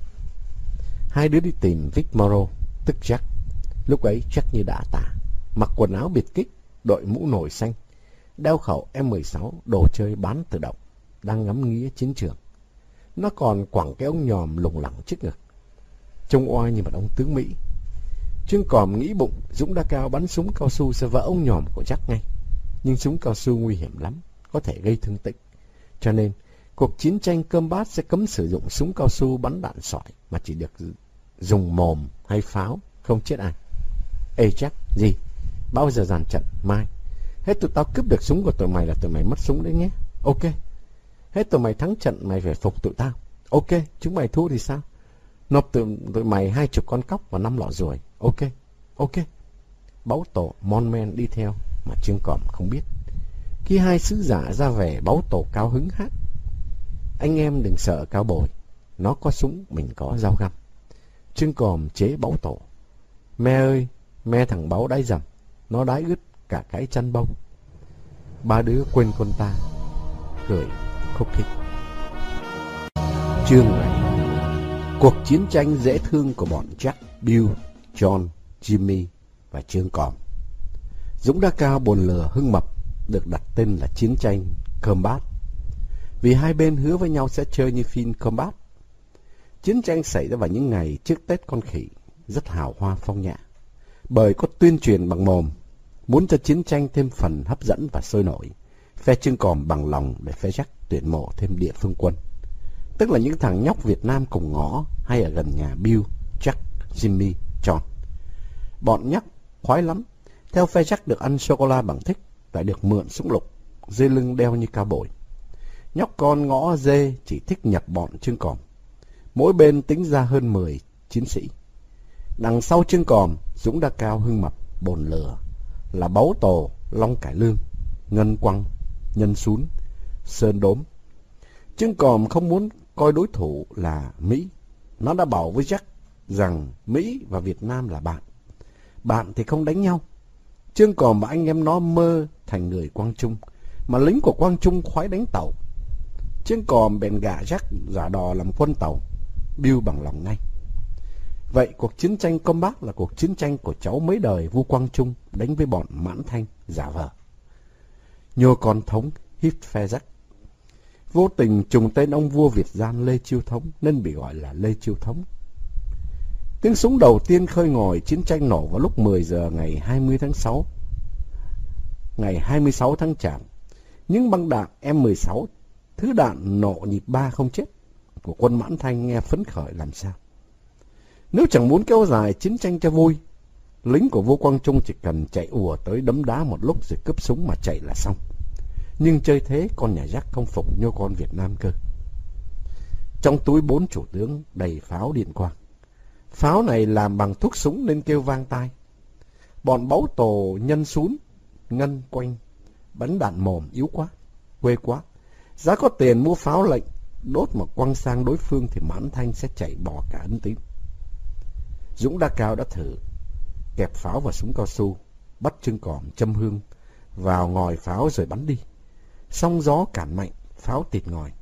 Súng cao su của Dũng Đa Cao vô tích sự. Tài thiện xạ của Dũng Đa Cao chỉ đắc dụng ở ban mê thuật. Trong cuộc chiến tranh tiêu diệt khỉ, Trương Còm cũng đã thử cách quăng pháo. Khốn nỗi chiếc pháo nhẹ quăng đi chẳng xa mấy. Buộc mỗi chiếc pháo vào hòn gạch thì sợ trúng đầu người qua lại hay trúng kính xe hơi. Bởi thế thuộc hạ của Trương Còm tha hồ bắn đạn mồm và quân Mãn Thanh tha hồ bắn M16 tự động và Đại Liên lắp pin. Ban ngày khó thắng tụi nó quá. Đánh cả đêm, không được, tối ta phải đi chợ Bến Thành coi Tết. Bồn Lừa bảo Trương Còm: mày nói bắt chước ông Cao Thắng chế súng, đã chế được khẩu súng nào chưa? Trương Còm dậm chân, chế hoài mà không nổi. Chiến tranh này không có đấm đá khó ghê. Dũng Đa Cao nói: phải gạ thằng Phong lùn chế súng bắn pháo mới xong. Nó giận bọn mình lâu quá. Hưng Mập phưỡn bụng: tao đến nhà thằng Phong lùn năn nỉ, nó sẽ chế súng giùm quân ta. Bồn Lừa nói: Phong nó làm tướng đi. Trương Còm gạt ngang: gọi nó là ông Cao Thắng chắc nó khoái. Tụi mày biết không, con nhà Phong lùn mả lắm. Nó sửa xe mobilet của nó đấy. Hình ảnh 4 tay kiểm tướng của quân ta lọt hết vào hai cái mắt ống nhòm của Tôn Sĩ Nghị, Jack. Jack chỉ thấy bọn Trương Còm cử động múa máy chân tay, chứ không hiểu chúng nó bày mưu kế gì. Jack sợ mưu lắm. Nó chả muốn thua vì bị mắc mưu một tí nào. Cho nên Jack đóng quân ở cột đèn và cho địa phương quân canh gác các ngõ rất kỹ. Jack sợ bọn Trương Còm len lỏi vào các ngõ, bất chợt nhào tới cướp súng. Ông tướng Mỹ nhô này có tương lai quân sự ra phết. Nhưng Jack đâu biết rằng Trương Còm không thèm chơi cái trò cũ mèn này. Trương Còm muốn Jack phục lăn cu chiêng bọn nó cơ. Và Trương còn thèm nhà sáng chế súng bắn pháo phong lồn vô cùng. Nghĩ đến những cây súng bắn pháo cho quân lính của vua Quang Trung, con nhà Trương Còm hỏi Hưng Mập: Mày định làm quen với Phong Lùn cách nào? Hưng Mập nói, nó khoái con cá đá vô địch của tao. Tao cho nó là nó hết giận bọn mình. Mày biết tại sao nó giận bọn mình không? Tại sao? Tại nó đi tập võ, thằng Dũng đã cao trên nó đã lùn, còn ham võ thuật sẽ lùn thêm. Vậy đừng gọi nó là Phong Lùn nữa. Gọi là gì? Là Phong chế súng. Quân Mãn Thanh không thấy quân của vua Quang Trung tấn công, bèn tưởng mình thắng ngày đầu. Tôn Sĩ Nghị, Jack và Lê Chiêu Thống mở tiệc khao quân. Mãn Thanh nhai kẹo cao su và sô-cô-la lu bù, chắc mẫn được 20 con cóc rồi. Vì bọn Trương Còm đã rút, nhưng chắc không thể hiểu bọn Trương Còm đang đi bốc nhà chế súng Phong Lùn. Hưng Mập kẻ nệ bưng lọ cá sang nhà Phong Lùn. Con chó to be sủa ầm ĩ. Phong Lùn mở cổng bước ra. Hưng Mập nói ngay, tao đem tặng mày con cá đá vô địch của tao đây, Phong ạ. Phong Lùn mỉa mai, tử tế dữ hết mày. Hưng Mập cười híp mắt, mày giận lâu quá, thằng Dũng đã cao biết lỗi rồi. Từ nay chúng tao không gọi mày là Phong Lùn nữa. Phong Lùn tròn xe mắt vì ngạc nhiên. Thì vậy? Thì cái gì? Tao khoái cái tên Phong Lùn, nghe tên Phong không chán chết. Bọn tao đặt cho mày cái tên mới. Là chi? Phong chế súng, chịu không? Tại sao lại Phong chế súng? Vì mày sắp chế súng bắn pháo để bọn mình làm lé mắt tụi nhô Mỹ. Thằng Trương Còm bảo mày là cháu ông Cao Thắng. Phong Lùn sướng rên lên. Quýnh nhau bọn Mỹ hả? Hưng Mập gật đầu. Mình là lính của vua Quang Trung. Tụi nó là quân Mãn Thanh. Mày biết quân Mãn Thanh bắn súng gì không? Không. M16 và Đại Liên có chân bắn bằng pin. Chúng nó mặc quần áo đẹp như lính Mỹ người lớn ấy. Phong Lùn nổi máu tự ái. Súng đẹp mà tụi nhô Mỹ có chế được không? Đi mua về chơi đâu có bảnh. Tao chả bao giờ phải mua đồ chơi cả. Ông chế lấy ông chơi. Hưng Mập khích bạn. Thì mày chế súng pháo, chơi với M16 và Đại Liên bắn bằng pin đi. Phong Lùn ưỡn ngực, sợ gì nhỉ? Nó chợt reo to. Ông nhớ rồi, có thế chứ. Ông đúng là Cao Thắng. Mày là thiếu tướng Cao Thắng. Tao là thiếu tướng cơ à? Ừ, Trương Còm phong cho mày. Hưng Mập lùi lại 2 bước hô, nghiêm. Phong Lùn vốn có máu tếu, 2 tay vỗ đét hai bên đùi đứng nghiêm, mặt hơi ngẩng lên. Hưng Mập lôi trong túi ra 4 ông sao giấy trắng và hộp keo. Nó dán ở mỗi bên cổ áo Phong Lùn 2 ông sao, đoạn vứt hộp keo đi, giơ tay chào Phong Lùn và bắt tay Phong Lùn. Vì mày bằng lòng chế súng bắn pháo cho lính vua Quang Trung, chúng ta phong mày làm thiếu tướng. Hưng Mập hách dịch. Thiếu tướng Phong Lùn. Phong Lùn giơ tay chào. Có tôi. Bao giờ nộp khẩu súng đầu tiên? Chiều nay. Sớm hơn một tí đi. Ông sẽ bỏ ngủ chưa vậy? Tốt. Tặng thiếu tướng con cá đá vô địch. Hưng Mập bay về nhà mình, kể hết sự tình cho Trương Còm. Dũng Đa Cao bồn lửa nghe. Trương Còm khoái chí. Sáng mai tụi mình có súng bắn pháo rồi. Giờ ra Văn Cẩm coi cảm tự quân, mặc bọn Mãn Thanh nổ súng thị uy. Bọn lính của vua Quang Trung đi xem chiếu bóng hết. Buổi chiều Phong Lùn đem khoe khẩu súng bắn pháo. Khẩu súng thật giản dị, y hệt súng thời xưa. Phong Lùn kể công. Làm hoài mới được đấy, tao bắn thử cho chúng mày xem. Đạn bay xa kinh khủng. Phong Lùn làm một cuộc thuyết trình về khẩu súng bắn pháo của nó. Lính của vua Quang Trung trố mắt nhìn tác phẩm của thiếu tướng Phong Lùn, tức cháu anh hùng Cao Thắng. Súng làm bằng cây thước kẻ, 2 sợi cao su gói hàng và một cái đinh. Thật giản dị. Sợi dây cao su buộc ở đầu cây thước có khiếp một vết sâu để sợi dây cao su chết dí một chỗ. Quẳng dây cao su giãn ra, chiếm 2/3 chiều dài cây thước. Cái đinh đặt trên miếng gỗ nhỏ để nâng đinh cao hơn mặt thước. Một sợi dây cao su khác quấn chặt gần đầu đinh, cho đầu đinh có mũ trúc sát xuống mặt thước, và đầu đinh nhọn nhô cao lên. Ngòi pháo bị cái mũ đinh kẹp chặt. Mỗi chiếc pháo đều có một cái cổ tròn. Sợi dây cao su kéo ra và máng vào cổ pháo. Khi khai hỏa, châm đầu nén hương đã đốt vô ngòi pháo. Ngòi pháo cháy đứt và dây cao su tự động bật mạnh. Chiếc pháo được bắn đi xa. Muốn cho đạn nổ gần xa hay gần tùy ý. Hễ châm hương vô ngòi sát đầu pháo, đạn sẽ nổ ngay, hoặc nổ khi chưa đích kịp rơi xuống vị trí địch. Phong Lùn biểu diễn phát súng đầu tiên. Lính của vua Quang Trung vỗ tay tán thưởng. Báu tổ nhảy cỡn. Quân thằng chắc sẽ chạy có cả. Ngân Quanh hí hửng. Em nhắm đít tụi nó em phơ. Nhân Sún Sơn Chan. Sơn Chán Cao phục nhà chế súng Phong Lùn sát đất. Bọn nhãi ngõ dê theo mẫu súng của thiếu tướng Phong tự Phong Lùn hì hục chế súng. Nửa tiếng sau, mỗi đứa đã có một khẩu súng nhãn hiệu Phong Lùn trình tòa đàng hoàng. Quân ta tiến ra đầu ngõ, bắn vung vít. Ngân Quan nhắm chó khai hỏa, khiến chó cong đuôi chạy sủa ầm tỏi và nó cười khoái chí. Lúc ấy Mãn Thanh đã thu quân, chiến trường không thấy bóng tên tàu phù nào. Quân ta bắn tầm bậy một lát thì bị kẹt súng. Đạn của hãng điện Quan tồi hết sức. Được mấy phát đầu thôi à, về sau vừa máng dây cao su vào cổ pháo, ngòi đã tụt ra hay đứt liền, chưa kịp trích hương. Cổ pháo thì cái nông cái sâu, cái nào nông sức mấy mà máng dây cao su vô nổi. Thành thử sự nạp đạn gặp khó khăn, lắp đạn lâu thế hỏa lực sẽ yếu đi. Trương Còm thở dài. Kiểu súng này hao đạn quá, 1 đồng có 1 viên đạn, phí 5 đồng mới bắn được một phát mà không đi xa mấy. Còn kiểu nào khác không Phong Lùn? Nó vội chữ ấy quên, Phong, nhà chế súng Phong. Phong Lùn nói kiểu súng này để bắn chó chứ không bắn giặc tàu được. Tại mèo bảo đến chiều phải xong. Dũng Đa Cao hỏi, liệu sáng mai chế xong kiểu khác không? Phong Lùn đáp, may ra. Hưng Mập dậm chân, may ra gì nữa? Nội ngày mai bọn mình phải chiến thắng quân Mãn Thanh, mốt là 30 Tết. Tao mắc đến nhà anh tao ăn cỗ. Bồn Lừa mím môi. Anh cỗ 30 Tết à? Hưng Mập gật đầu, ông nội tao chết hôm 30 Tết. Bồn Lừa giận, sao ông nội mày dại thế? Để mồng 1 hãy chết có phải lên 1 tuổi nữa không? Phong Lùn búng tay, tách một cái.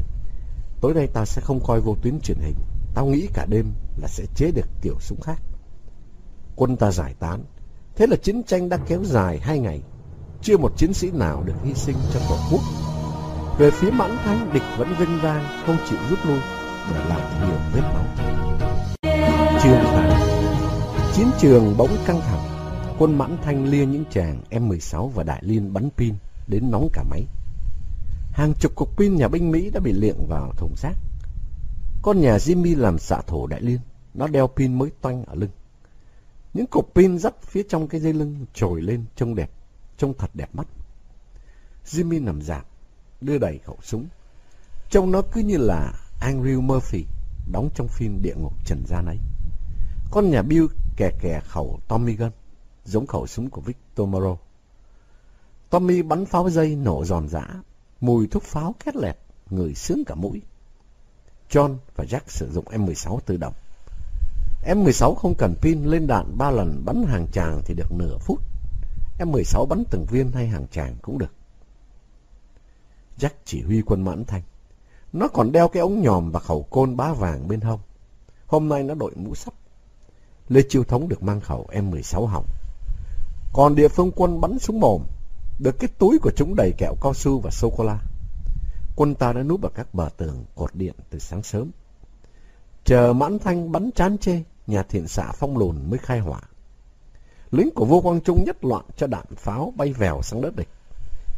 Kiểu súng mới của Phong Lùn rất hiệu nghiệm. Cháu ông Cao Thắng chỉ sửa đổi kiểu cũ có một tí thôi. Nó nâng miếng gỗ đỡ cái đinh cao lên một chút, và thay vì dùng cổ pháo máng dây cao su, Phong Lùn đổi chiều cây pháo, máng dây cao su vô đít pháo, và đầu đinh đè chặt thân pháo. Khi châm hương vào ngòi pháo phải bấm cái đít đinh, thân pháo sẽ tuột khỏi cỏ, văng đi theo sự bật mạnh của dây cao su.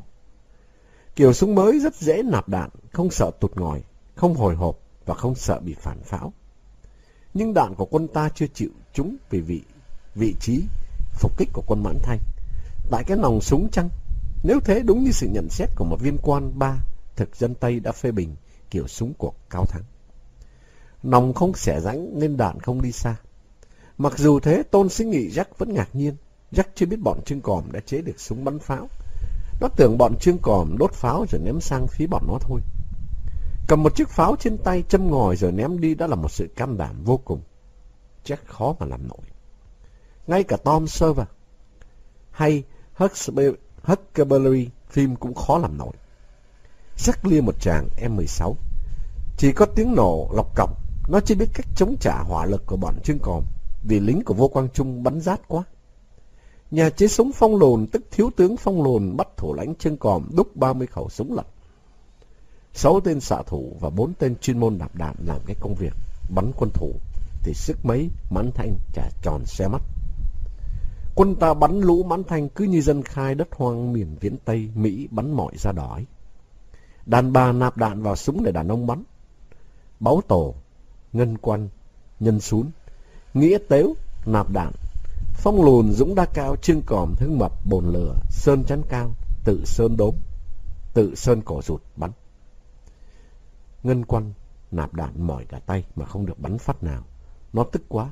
Dình lúc Trương Còm say sưa nhả đạn, rinh một khẩu súng lùi theo hàng rào tiến lên vị trí Mãn Thanh. Khi Trương Còm nhìn thấy hét lớn: Ngân Quanh! Ngân Quanh quay lại tét miệng cười. Em làm cảm từ. Quân, về đi, sức mấy. Mày không về nghỉ mày ra. Ngân Quanh đã thủ bao diêm trong túi. Nó chạy ra giữa đường. Ngân Quanh quát: Rắc có giỏi bắn tay đôi, thằng nào bắn chậm thì chết. Jimmy Dia Đại Liên tơi bời. Đã bảo có người bắn súng đạn nổ nhịp 3 không chết mà lị. Nên Ngân Quanh cứ ngồi yên một chỗ.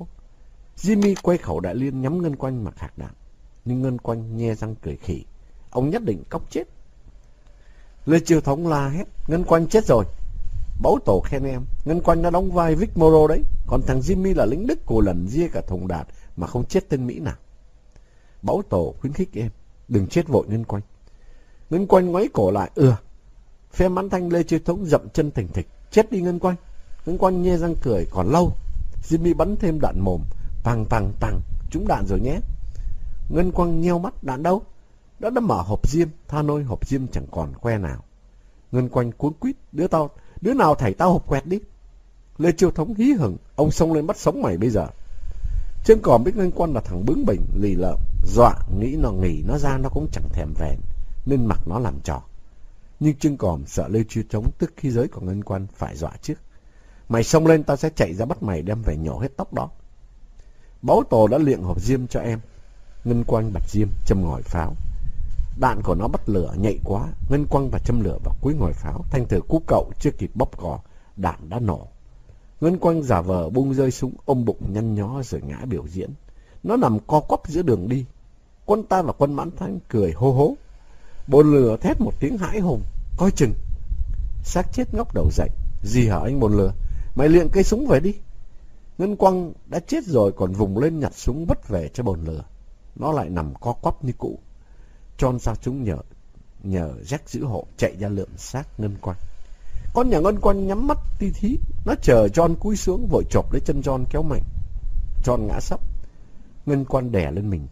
John thọc tay vào túi quần ông nhô Mỹ tóm cổ mấy chú kẹo cao su. Lê Chiêu Thống vùng vằng: Mày chết rồi mà Ngân Quanh. Ngân Quanh cười: Chưa chết, tao bị thương nặng.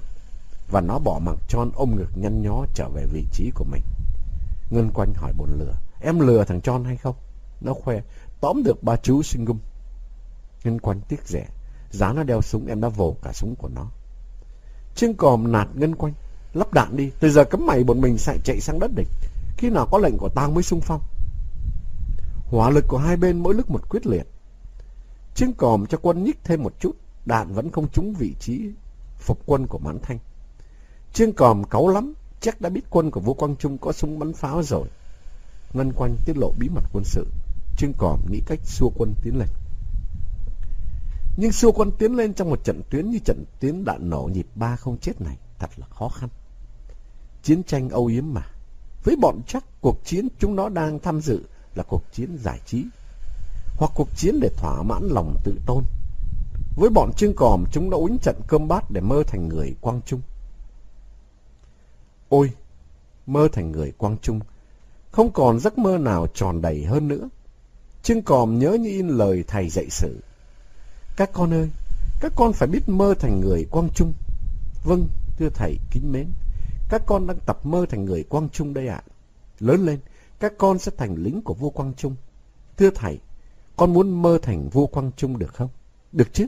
Hãy mơ thành những Lý Thường Kiệt, Lê Đại Hành, Đinh Tiên Hoàng, Trần Hưng Đạo, Hồ Quý Ly, Quang Trung. Hãy mơ thành Phan Đình Phùng, Nguyễn Tri Phương, Đề Thám, Nguyễn Trung Trực. Hãy mơ thành tất cả anh hùng liệt sĩ Việt Nam. Quê hương ta anh dũng, người quê hương ta anh dũng.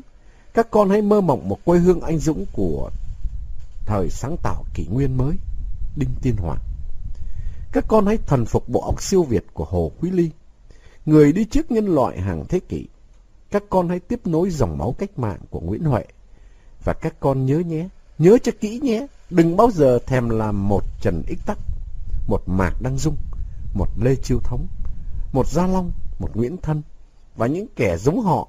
Hãy biết bóp nát trái cam Trần Quốc Toản, các con của ta ơi. Hưng Mập sốt ruột, tiến quân đi chứ. Trương Còm gật đầu, sẽ tiến quân. Tao muốn Tôn Sĩ Nghị phục lăn bọn mình, tao muốn nó vứt ống nhòm mà chạy. Nó gọi Ngân Quanh, em khoái tụi Nhô Mỹ khen em chỉ không? Ngân Quanh cười, em chưa chỉ à? Mày chỉ rồi nhưng tụi Nhô Mỹ không nhìn thấy mày chỉ. Em sẽ cho tụi Nhô Mỹ thấy. Trương Còm khen, tốt lắm. Em dám để chiếc pháo nổ trên tay không? Ngân Quanh vênh mặt dễ ợt, và Ngân Quanh chìa tay, đưa pháo đây. Thằng Quanh còn dám nuốt cả pháo nữa. Ngân Quanh không thèm trả miếng nghĩa tếu, nó nóng lòng, cảm tử lắm rồi. Cái gì chứ làm cho nhỏ Nhô Mỹ phục lăn cu chiêng là Ngân Quanh khoái lắm. Ngân Quanh, kẻ tình nguyện, người mơ thành dã tượng, được Trương Còm phát liền một lúc 5 chiếc pháo.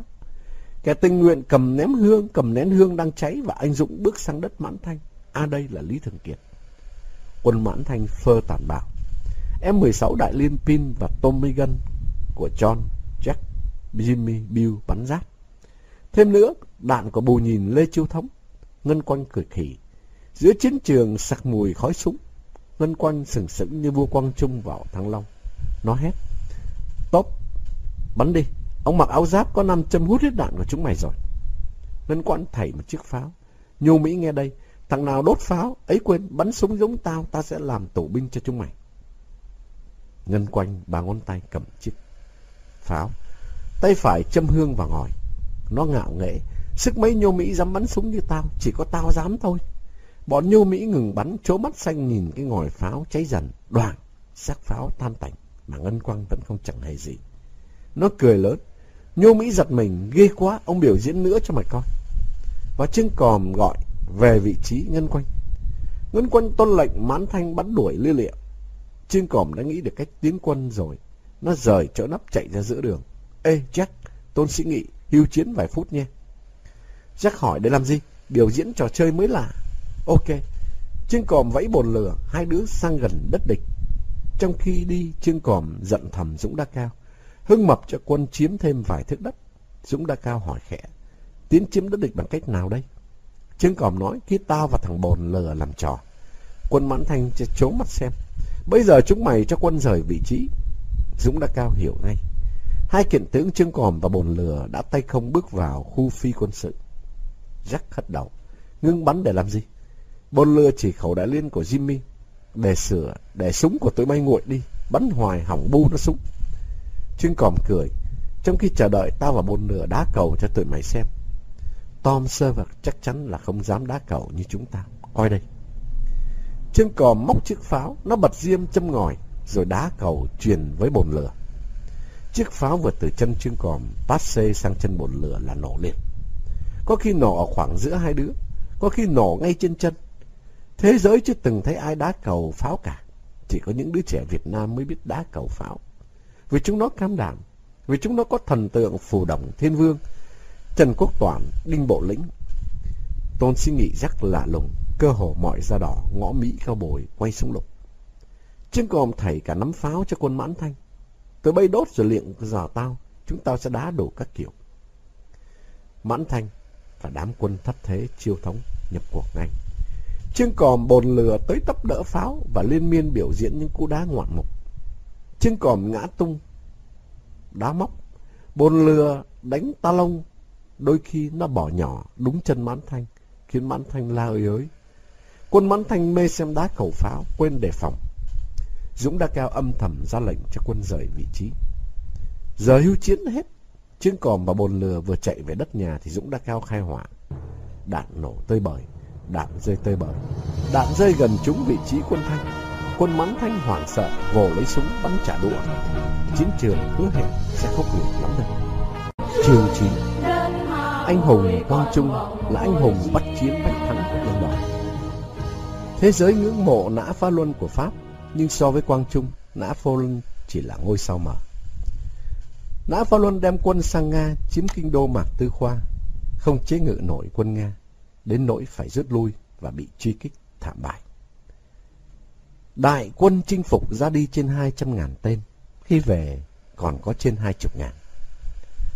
Nã Phá Luân bị bắt đầy ra đảo Eber, rồi sau đó thua trận Waterloo và bị đẩy sang Saint Helens. Có gì hách đâu, anh hùng Quang Trung chưa hề thất trận. Bậc vĩ nhân đó chỉ biết chiến thắng hiển vinh. Ta buồn vì không sinh đúng thời Quang Trung để được làm tên lính quèn dưới trướng của người. Xong, văng vẳng đâu đây, ta vẫn mơ hồ nghe tiếng trống thúc quân đánh hạ hồi. Các con của ta ơi, để ta kể cho các con nghe trận thủy chiến mà tên thông lửa của Quang Trung đốt cháy tàu chiến của loài dợ Hỏa Lan trên vùng biển quê hương ta. Ngọn lửa đốt tàu Hỏa Lan xâm lăng, sau này Nguyễn Trung Trực đã tiếp lấy đốt cháy tàu Pháp xâm lăng trên sông Nhật Tảo. Hãy nhắm mắt lại mơ về quá khứ anh dũng của giống nòi ta các con. Trong vùng sương mù bao la, những người lính thủy của vua Quang Trung bơi những chiếc thuyền nhỏ ra khơi, vây quanh chiến hạm của Hỏa Lan. Những chiếc thuyền nhỏ ví như những gọng vó bám quanh cái lá trang lớn, mà cái lá trang là chiến hạm của dợ da trắng. Những con gọng vó đã làm nổ tung cái lá trang, dìm nó vào mộng xâm lăng của nòi giống nó xuống đáy biển quê hương ta. Ôi, nếu Quang Trung không băng hà sớm đòi đất của nòi Hán xong, vó ngựa của người sẽ rong ruổi sang Ba Lê. Ta tiếc quá, tiếc vì người bắt Việt ta chia trả thù được bọn lính đánh thuê cho Gia Long. Các con ơi, đừng bao giờ nhụt chí khí. Tổ tiên ta đã phi thường, các con sẽ phi thường. Ta không yếu đuối mãi đâu, ta sẽ khỏe, sẽ phục hưng, sẽ chiến thắng. Các con hãy gửi linh hồn mình vào những trang sử bất khuất của giống nòi ta. Hạ chúng nó đi trước chúng con, để chúng nó phục lăn ra đã, Hưng Mập. Tao muốn bọn Mãn Thanh bỏ súng bắn pin, vất ống nhòm mà chạy cơ. Ngân Quanh, kẻ tình nguyện trở về, nhảy choi choi. Em còn trò này hay lắm. Trương Còm hỏi trò gì? Ngân Quanh hí hửng, em đeo theo kính lặn. À, em mà chơi trò này nhô Mỹ Phục chết khiếp mất. Trương Còm ngạc nhiên. Mày đem kính lạnh đi, bơi ở Vũng Tàu à? Ngân Quanh khoái chí, sức mấy, em muốn làm xiếc.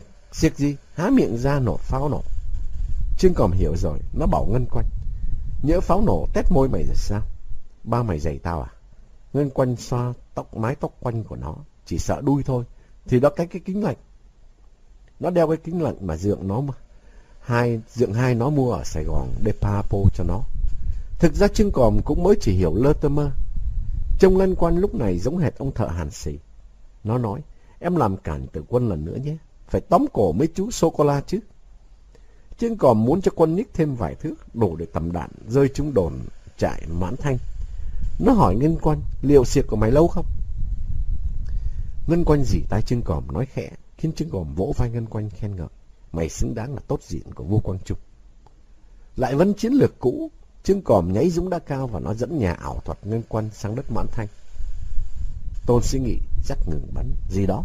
Hưu chiến 10 phút. Làm chi? Làm xiếc. Chúng mày cần xem Ngân Quanh làm xiếc. Tao tin chắc cả nước Mỹ không có đứa nào phi thường hơn Ngân Quanh. John vẫn còn tức Ngân Quanh. Con nhà Ngân trêu John. Xin gung của mày ngon thấy mổ. John hậm hực. Bắt được mày tao sẽ tại beo. Ngân Quanh cười. Có sô-cô-la không? Nhưng Trương Còm chẳng để Ngân Quanh nói chuyện ròng dài. Nó giục Ngân Quanh ngậm pháo vào miệng. Ngân Quanh thọc tay vô túi lôi ra cái pháo. Nó ngậm lấy cái đít pháo rồi gồng. Ngân Quanh cởi trần, các bắp thịt của nó nổi hạch, nom khiếp đảm kinh hồn. Bọn Mãn Thanh cười hô hô. Tôn Sĩ Nghị ôm bụng cười ngặt nghẽo. Lê Chiêu Thống tít mắt lại. Chờ Mãn Thanh cười đã, Trương Còm mới châm hương vào ngòi pháo. Lửa đốt cháy cái ngòi khoảng khách và đoàng, xác pháo nổ tan. Ngân Quanh thổi phù một hơi rồi nhe răng sún, cười khúc khích. Bọn Mãn Thanh nín cười lập tức. Chúng nó vỗ tay hoan hô Ngân Quanh. Trương Còm ba hoa. Jack, mày phục Ngân Quanh chưa? Jack gật đầu. Trương Còm tiếp. Quân tao có thể đánh tan ngay quân mày, nhưng hết vui. Lát nữa chúng mày sẽ bỏ súng mà chạy. Nó vỗ lưng Ngân Quanh. Nhả ra, pháo nổ nữa đi. Ngân Quanh lại ngậm chiếc pháo. Mãn Thanh thấy Ngân Quanh ngậm giữa chiếc pháo, sợ quá. Nhưng khi đầu nén hương dí gần vào ngòi pháo, Ngân Quanh dùng lưỡi đẩy nhanh mà chả đứa nào biết gì. Chiếc pháo nổ dữ dội. Ngân Quanh thổi phù như trước và lẻ lưỡi. Hơi ê răng một tí. Tao giết mấy chú sâu răng đó. Quân ta tiến thêm vài thước đất. Mãn Thanh không hay. Mãn Thanh ngu thật, biêu khóa Ngân Quanh lại. Nó giận. Hết giặc, Ngân Quanh dạy tôi ngậm pháo nhé. Ngân Quanh phưỡn bụng. Tao sẽ dạy mày nhét pháo vô rốn, đốt nổ một cái đùng và đi cầu ra 3 con giun. Tao uống sức sổ bằng cách đốt pháo rốn. Ông gài mìn giết giun sát. Jimmy reo to. Giỏi ghê, dạy tao với nhé. Ngân Quanh bĩu môi. Sợ chúng mày chết ngất. Jack nói, tao sẽ làm được. Cuộc chiến tranh Anh cóc này đáng yêu quá. Thỉnh thoảng quân ta lại giúp vui quân địch. Trương Còm xoay người ngó về vị trí mình. Nó gật gù và giang tay. Thôi sắp hết giờ hưu chiến, tụi tao chẩu đây. John liệng cho Ngân Quanh gói sô-cô-la. Nhớ dạy tao nhét pháo vô rốn nghe mày. Jimmy, Bill chắc cũng liệng kẹo cho Ngân Quanh. Bill nghĩ ra nó mà có tài ngậm pháo vô miệng đốt nổ đoảng thì cả nước Mỹ sẽ phục nó. Dân Mỹ sẽ bầu nó làm thần đồng. Hồ Ly Vọng sẽ mời nó đóng phim. Ai chứ mông sử Walt Disney giang tay ôm lấy nó. Nó sẽ là anh hùng của Hiệp chủng quốc. Trẻ con Mỹ tranh nhau xin chữ ký của nó. Bill mê Ngân Quanh tít thỏ lò. Ngân Quanh xấu rách. Ngân Quanh đã cầm pháo nổ trên tay. Ngân Quanh ngậm pháo cho pháo nổ. Chắc Ngân Quanh còn nhiều tài lắm. Ê Jack, Ngân Quanh vất một chiếc pháo cho Jack. Mày đốt rồi liệng đi, tao sẽ làm cảm tử quân. Jack nhận chiếc pháo, bật diêm châm ngòi và liệng nhanh. Ngân Quang chạy tới cúi xuống dùng 2 ngón tay bóp nát cái ngòi sắp cháy đến đầu pháo. Mãn Thanh vỗ tay khen ngợi. Về vị trí, Trương Còm lôi Ngân Quanh về. Nhô Mỹ nhìn theo tấm tắc. Ngân Quanh trễ môi hỏi nghĩa tếu. Tao chỉ không? Báo tổ kêu em. Chỉ khỉ mốc, mày buộc tâm trẻ nhỏ vào đít pháo. Ngân Quang đã tiết lộ bí mật quân sự cho Trương Còm nghe hết rồi, nên nó không mắc cỡ. Ngân Quanh cười hề hề. Không buộc tâm vào cầm pháo để pháo nổ cháy tay hết ăn Tết à? Bộ điên sao mà dám ngậm pháo. Tụi nhô Mỹ cóc biết. Tụi nó khờ thí mồ. Hi hi. Tụi nó biếu khối kẹo. Trương Còm ra lệnh. Thôi cấm nói. Sửa soạn bắn. Nó hét. Phơ. Tức thì những khẩu súng của Phong lùn khạc đạn. À hay ghê. Đạn trúng sát vị trí của Mãn Thanh rồi. Quân ta say sưa bắn. Mãn Thanh cũng say sưa bắn. Bắn hoài chả có đứa nào chết. Trận chiến đang khốc liệt thì có tiếng gọi ơi ới. Thống ơi. Lê Chiêu Thống thưa. Dạ. Về ăn cơm. Lê Chiêu Thống quăng súng M16 trả Tôn Sĩ Nghị. Mẹ đã giục nó về ăn cơm. Lính ngự lâm của Lê Chiêu Thống cũng lần lượt đào ngũ về sực phạt. Quân ta thừa thắng bắn tới tấp. Nhưng khi Trương Còm thấy xe của bố mình rẽ vào ngõ dê thì nó vội vàng thu quân. Hai bên hẹn nhau tái chiếm. Lúc 3 giờ Trương Còm bảo Jack. Quân tao đã chiếm đến chỗ này. Tao đánh dấu đây. Jack ok ở Mỹ. Trên đường từ chiến trường về nhà ăn cơm, Hưng Mập càu nhàu. Tấn công lẹ tí nữa là thắng rồi. Chiều nay tao muốn đi coi chiếu bóng. Casino Đa Cao vừa thay phim Ngũ Hổ miền Tây. Bồn lửa khơi cơn thèm của Hưng Mập. Tao coi rồi. Có 5 thằng nào bắn cũng tuyệt vời. Chiều nay đánh chấp nhoáng. Vồ súng của Mãn Thanh xong tụi mình kéo quân mừng chiến thắng ở Casino Đa Cao. Dũng Đa Cao liếm môi. Cuộc chiến tranh này khó hơn cuộc chiến tranh khỉ mà tao đã làm sếp ở ban mê thuật. Giá tao là xếp xong, tao đánh cái vèo.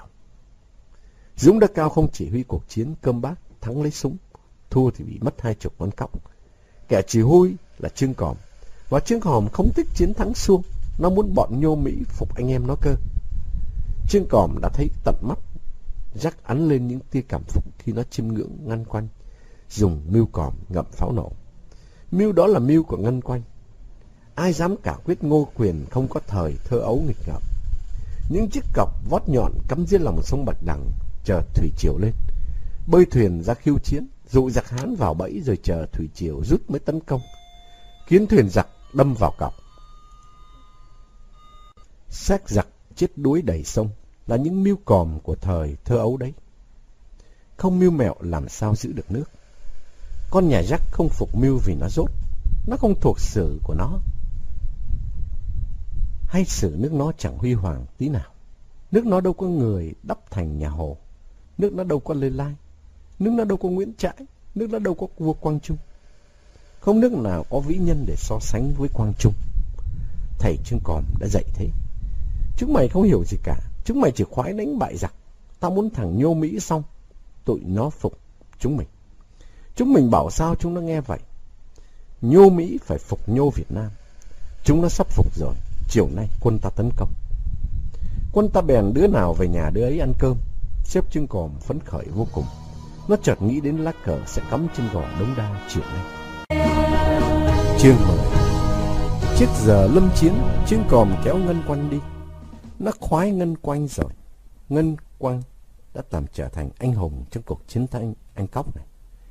Nhờ nó biết dễ cợt những khuôn mặt nhô con mới như báu tổ, nghĩa tếu, Ngân Sún, Long Cải Lương. Chỉ có Ngân Quanh là sáng rực nổi bật. Nó hy vọng được gắn anh dũng bội tinh với ngôi sao giấy này lắm. Ngân Quanh đang nằm ngửa tênh hân gãy rốn thì Trương Còm đá nhẹ một cái vào chân. Đi đâu? Xịt, khẽ mồm kẻo bố tao biết. Dượng hai ngủ rồi. Ngân Quanh ngồi vụt dậy, ngáp méo cả miệng rồi đứng lên theo Trương Còm lách cửa bước ra ngõ. Đi đâu hả anh? Đi đánh Mãn Thanh. Đã tới giờ đâu? Mày ngu như bò, cứ đi theo tao mày tốt gìn, đừng có nói lôi thôi.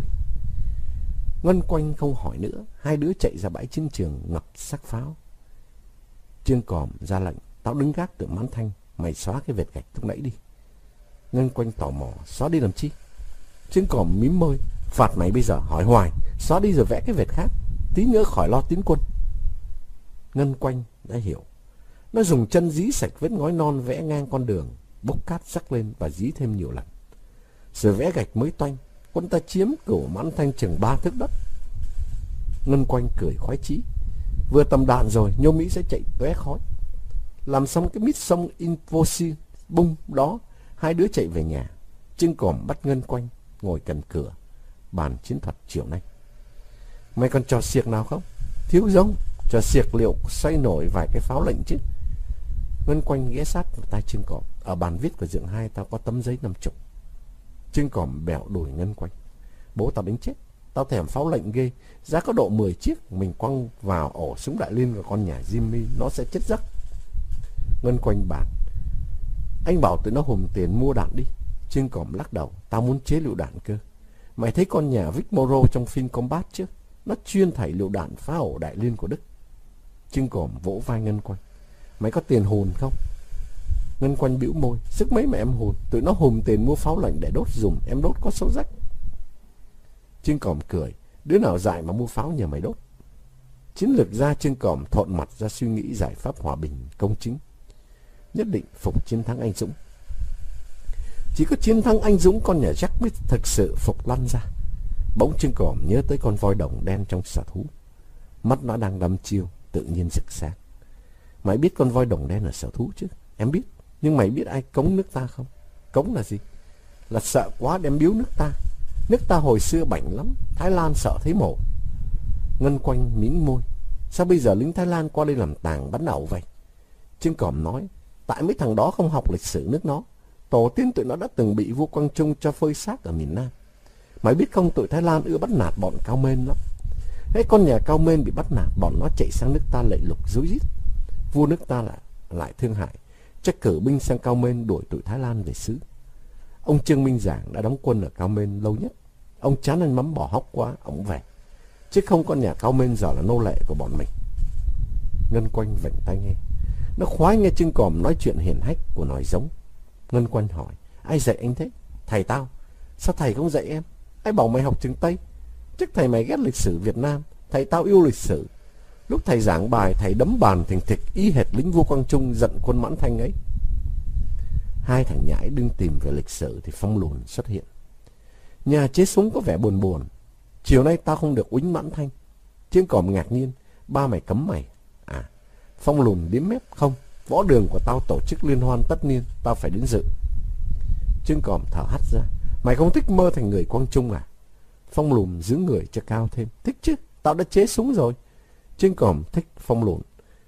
Hương Mập nó bảo mày chê tụi Nhô Mỹ. Mày muốn con nhà Jack biết tay mày. Nó chưa biết tay mày lại đào ngũ. Ông Cao Thắng ngày xưa đã cho tụi Tây biết tay đấy. Phong Lùn nhún vai.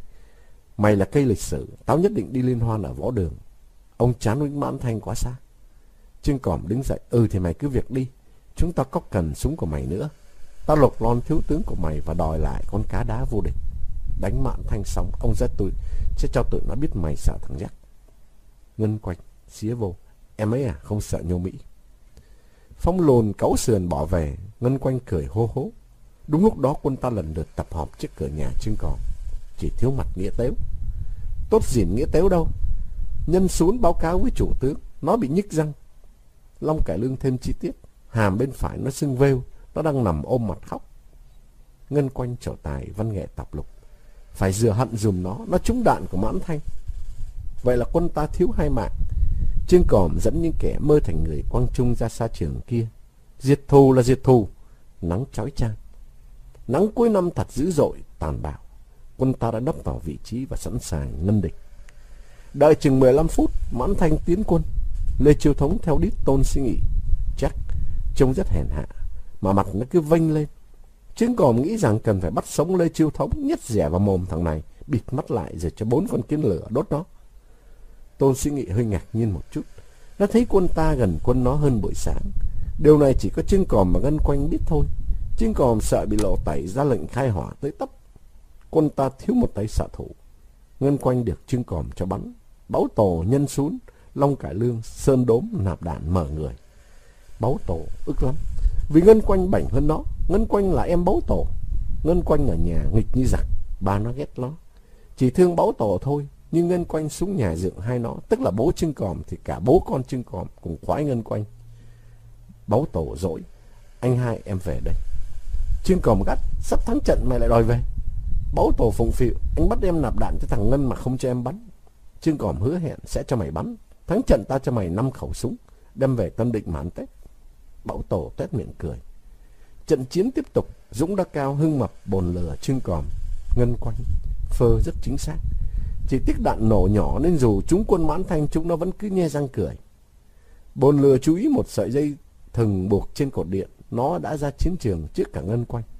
Trương Còm và âm thầm treo sợi dây. Để làm gì chưa ai biết. Đạn Mãn Thanh nổ giòn giã, hỏa lực hai bên ngang ngửa. Bỗng anh Ba Tàu bắn bò bía ngọt sóc 3 cây sắt rút số lạc vào chiến trường. Con nhà Sơn Đốm thò tay vào túi rồi kêu: bò bía. Anh Ba Tàu tát vô. Trương Còm mắng: em đang đánh giặc mà mày đi kêu bò bía. Sơn Đốm cười: bò bía ngon thấy mổ. Trương Còm dọa: ăn xong mày đi té ra à, lát nữa mày kêu cả bắp luộc. Quân ta ngưng bắn để ăn bò bía ngọt. Lính của vua Quang Trung ngày xưa đánh Mãn Thanh cũng ngon sơi như bò bía thôi. Chủ tướng Trương Còm bị Sơn Đốm quyến rũ nhai bò bía ngọt nhồm nhoàm. Bên địch thấy quân ta ăn bò bía thèm quá. Vừa lúc hàng bắp luộc qua, Lê Chiêu Thống bỏ tiền khao Mãn Thanh. Thế là Mãn Thanh buông súng thổi harmonica sần sật. Trương Còm hô quân đốt bò bía ngọt thật lẹ. Báu Tổ bị nghẹn. Quân ta áp dụng chiến thuật tốc chiến. Đạn bắn sang đất địch ầm ầm, khiến Mãn Thanh phải quăng ngô liệng harmonica phản pháo. Lê Chiêu Thống cứ thản nhiên thổi bàn kèn theo điệu phè dơ rắc cờ. Giờ ăn tới rồi, giờ ăn tới rồi. Mời anh sơi, mời anh sơi. Giơ bắp lên anh em nào, giơ bắp lên anh em nào. Ta cùng nhai, ta cùng nhai. Ngân Quanh cao hứng đứng lên hát một bài thúc quân. Cái cờ là cờ của ta, trong gió tung bay gần xa, đứng nghiêm em chào mỗi sáng, trong khi lớp nhất kéo cờ. Trương Còm nghe quân hát, chợt nhớ lá cờ sắp cắm trên gò đống đa mà nó đã thó một miếng vải vàng của mẹ, viết mấy chữ lên. Chút nữa thôi, Trương Còm sẽ đích thân cắm lá cờ đó trên đất của Mãn Thanh. Trương Còm thích thú quá, nó hét lớn: phơ! Đạn quân ta bay sang đất Mãn Thanh tới tấp. Jimmy, John, Bill vừa bắn vừa mê Ngân Quanh và những khẩu súng thô sơ của Trương Còm. Còn Trương Còm vừa nghĩ được cách kết thúc chiến trường, nó bảo Báu Tổ: mày bắn thế tao đi. Báu Tổ chập lấy súng bắn thì cùng Ngân Quanh, anh em nhà họ cổ Kim Báu, cổ Kim Ngân say sưa khạc đạn. Trương Còm chạy một mạch về nhà, lượm những cục pin chết thủ vào túi. Nó xách thêm 2 cái lon sữa bò rồi cu cậu lại chạy ra chiến trường. Nó ngồi sau cột điện, dùng dây cao su gói hàng, cột 10 chiếc pháo vào cục pin. Đoạn Trương Còm vê nhẹ 10 chiếc ngòi pháo xoắn khẽ lấy nhau. Trương Còm loay quay một lúc thì chế được 5 trái lựu đạn. Nó nói thầm: ông mới là Vic Moro, còn chúng mày là lính Đức Cù Lần. Không, ông là tốt dìn của vua Quang Trung. Trương Còm bó thêm 10 chiếc pháo nhét vào lon sữa bò, chỉ để hở ngòi pháo đã vê xoắn lại. Xong đâu đó, Trương Còm nhào ra chỉ huy trận đánh. Nó anh dũng hô quân: sửa soạn xung phong. Chương 11. Trương Còm nhảy Hưng Mập đánh lẹ quân ta ăn Tết ở dạp casino Đa Cao. Bồn Lừa làm tăng nỗi thèm của Hưng Mập. Ngũ hổ miền Tây hay tuyệt cú mèo, tao đã coi rồi, còn muốn coi nữa. Dũng Đa Cao giục Trương Còm thì nhào đại sang đất Mãn Thanh đi. Nó càu nhàu, đánh nhau với khỉ vẫn khoái hơn. Chúng mày phải thấy con nhà y phàm phóng lao. Nó tặc lưỡi. Ước gì có y phàm nhỉ, thằng Jack sẽ phục nó sát đất. Đạn bắn thanh nổ giòn, tụi bắn thanh dở ẹc, chả tiến chiếm tí đất nào. Chúng nó chưa biết chúng nó sắp chạy có cờ. Tôn suy nghĩ chắc phải bỏ cả ấn tín mà cút. Bọn nhớ con trong cư xá đã kéo ùa tới chiến trường coi đánh nhau. Lính Mỹ đi qua cũng đứng lại xem và lấy làm thích thú lắm. Trương Còm phấn khởi, phải bắt cả Mỹ lớn phục trẻ con Việt Nam nữa mới được. Nó bèn chớp mắt mơ về Quang Trung. Và như thấy rõ những mũi tên lửa đang làm cháy tàu giặc Hòa Lan. Tao sắp thảy lựu đạn phá tan ổ đại liên của thằng Jimmy. Chờ tao thảy hét 5 trái, chúng mày xung phong nhé. Ngân Quanh hỏi, em lái thiết giáp ủi tụi Mãn Thanh được không? Trương Còm hất đầu, xiệc hả? Ngân Quanh chỉ cái lốp xe vận tải dựa cạnh hàng rào của ông chủ nhà thầu. Cái lốp xe phế thải rồi. Đó, xiệc đó. Bồn lừa búng tay. Ông đã nói ông nhảy dù là ông nhảy dù. Nó bảo anh em, tao xí khẩu M16 của thằng Jack đấy nhé. Ngân Quanh nghiến răng, còn em xí khẩu đại liên của thằng Jimmy. Trương Còm sợ lính Mỹ bỏ đi liền thì uổng dịp may làm cho cả Mỹ lớn lẫn Mỹ nhỏ, Mỹ nhô phục lăn cu chiêng. Nó hạ lệnh cho Long Cả Lương chạy về nhà lấy cái xào màn. Bọn lính nạp đạn đã hết nhiệm vụ vì sắp đến giờ tấn công. Chúng nó đang ngồi ở tư thế chờ đạn nổ, đoàn là chạy đua sang đất Mãn Thanh càn quét chiến lợi phẩm. Trương Còm mang sẵn miếng củi gỗ thông. Nó bật diêm đốt thanh củi nhỏ, rồi trái lựu đạn thứ nhất được rút kíp, tức là châm ngòi. Trương Còm thảy sang phía Mãn Thanh. Trái lựu đạn lăn từ từ đến sát chỗ Jimmy nằm sấp. Khẩu đại liên trái lựu đạn nổ tung, nảy cả cục pin lên. Jimmy hoảng hồn, lính Mỹ đứng xem vỗ tay khen ngợi. Trương Còm cao hứng hét lớn, hàng chưa? Jack quạt M16 trả lời. Trương Còm thảy trái lựu đạn thứ hai. Ngân Quanh không muốn tuân lệnh chủ tướng. Nó nằm cong người trong cái lốp xe và con nhà báu tổ lăn mạnh sang đất địch. Ngân Quanh lại biểu diễn một màn cản tử quân. Trương Còm thảy trái lựu đạn thứ ba rồi thứ tư, gọi là bắn che cho Ngân Quanh. 2 tiếng nổ cách nhau không xa. Cùng lúc thiết giáp chở Ngân Quanh ủi ngang khẩu đại liên của Jimmy. Ngân Quanh vội chui ra giật lấy súng của Jimmy, quay lia lịa vào Jack. Bồn lừa nóng mắt đu dây làm tắc răng, nó đạp vô bụng Jack. Tôn suy nghĩ ngã ngửa. Bồn lừa tước luôn khẩu M16, quân ta ảo sang. Trương Còm không kịp thảy trái lựu đạn thứ 5. Lê Chiêu Thống sợ bị Trương Còm bắt, vất súng bỏ chạy về nhà. Địa phương quân tan rã, cuộc đánh sáp lá cà diễn ra sôi nổi. Quân ta tranh nhau cướp súng để nghiến John và Bill. Hưng Mập và Dũng Đa Cao cười ha hả. Trương Còm đốt quả đạn nổ cái lon sữa bò bay bổng lên trời. Nhô con cư xá Chu Mạnh Trinh vỗ tay hoan hô ầm ĩ. Một anh lính Mỹ chạy đến xoa đầu Trương Còm, gút rối rít. Anh ta tấm tắc, General. Trương Còm gần mặt hãnh diện. Lính nhô Việt Nam chỉ không? Anh lính Mỹ chẳng hiểu gì, chỉ gật gù cái điều phục lắm. Quân ta đã bắt sống được Jack, Jimmy, John, Bill. Lính của Vô Quang Trung giữ chặt tay Mãn Thanh. Trương Còm anh Dũng lắc đầu, Báu Tổ, Long Cải Lương và lính của Vô Quang Trung lần lượt buông Jack, Jimmy, John, Bill ra. Trương Còm cười ngạo nghễ, Jack, mày phục bọn tao chưa? Jack gật đầu, phục rồi. Trương Còm hỏi lại, phục thật hay phục giả vờ? Jack hơi cúi đầu, phục thật. Tụi mày đánh nhau hay quá xá. Một cuộc hòa đàm sau chiến thắng vinh dự bèn xảy ra. Quân ta tặng quân Tàu tất cả súng bắn pháo do Cao Thắng Phong Lùn sáng chế. Trương Còm hứa sẽ cho quân Tàu đủ 20 con cóc, dù quân Tàu bằng lòng, để quân ta tịch thu đại liên M16 và Tommy Gun. Ngân Quanh được Bill, Jimmy, John gạ dạy cách ngậm pháo nổ và cắm pháo và rốn đốt. Quân Tàu khao quân ta một trận kẹo cao su và sô-cô-la. Đang cơn vui vẻ, Long Cả Lương nhắc Trương Còm, nè, mày cái xào màn. Trương Còm vội móc túi lôi lá cờ ra. Nó buộc vô đầu cây xào sắt và bắt lính của Vô Quang Trung dựng lên. Sơn Đốm giữ nhiệm vụ đỡ cây cờ. Cứ như quân đội Mỹ dựng cờ ở đảo Đối Mã ấy. Jack đọc 5 chữ mơ thành người Quang Trung viết trên cờ, trố mắt. Nghĩa là gì hả Trương Còm? Là thế này, bọn mày hãy ngồi xuống đây, ngồi cạnh tao đi. Trương Còm hắng giọng say sưa kể lịch sử Việt Nam. Ngày xưa, nước tao có một vị anh hùng vô địch thế giới là Quang Trung. Bọn nhô Mỹ lắng tai nghe, trong khi lá cờ chiến thắng phần phật bay trên gò Đống Đa. Mộng mơ của những đứa trẻ Việt Nam anh dũng. Mùng 8 tháng 3 năm 1969. viết xong tại Phú Nhuận gia đình. Xin anh Vũ Mộc Long.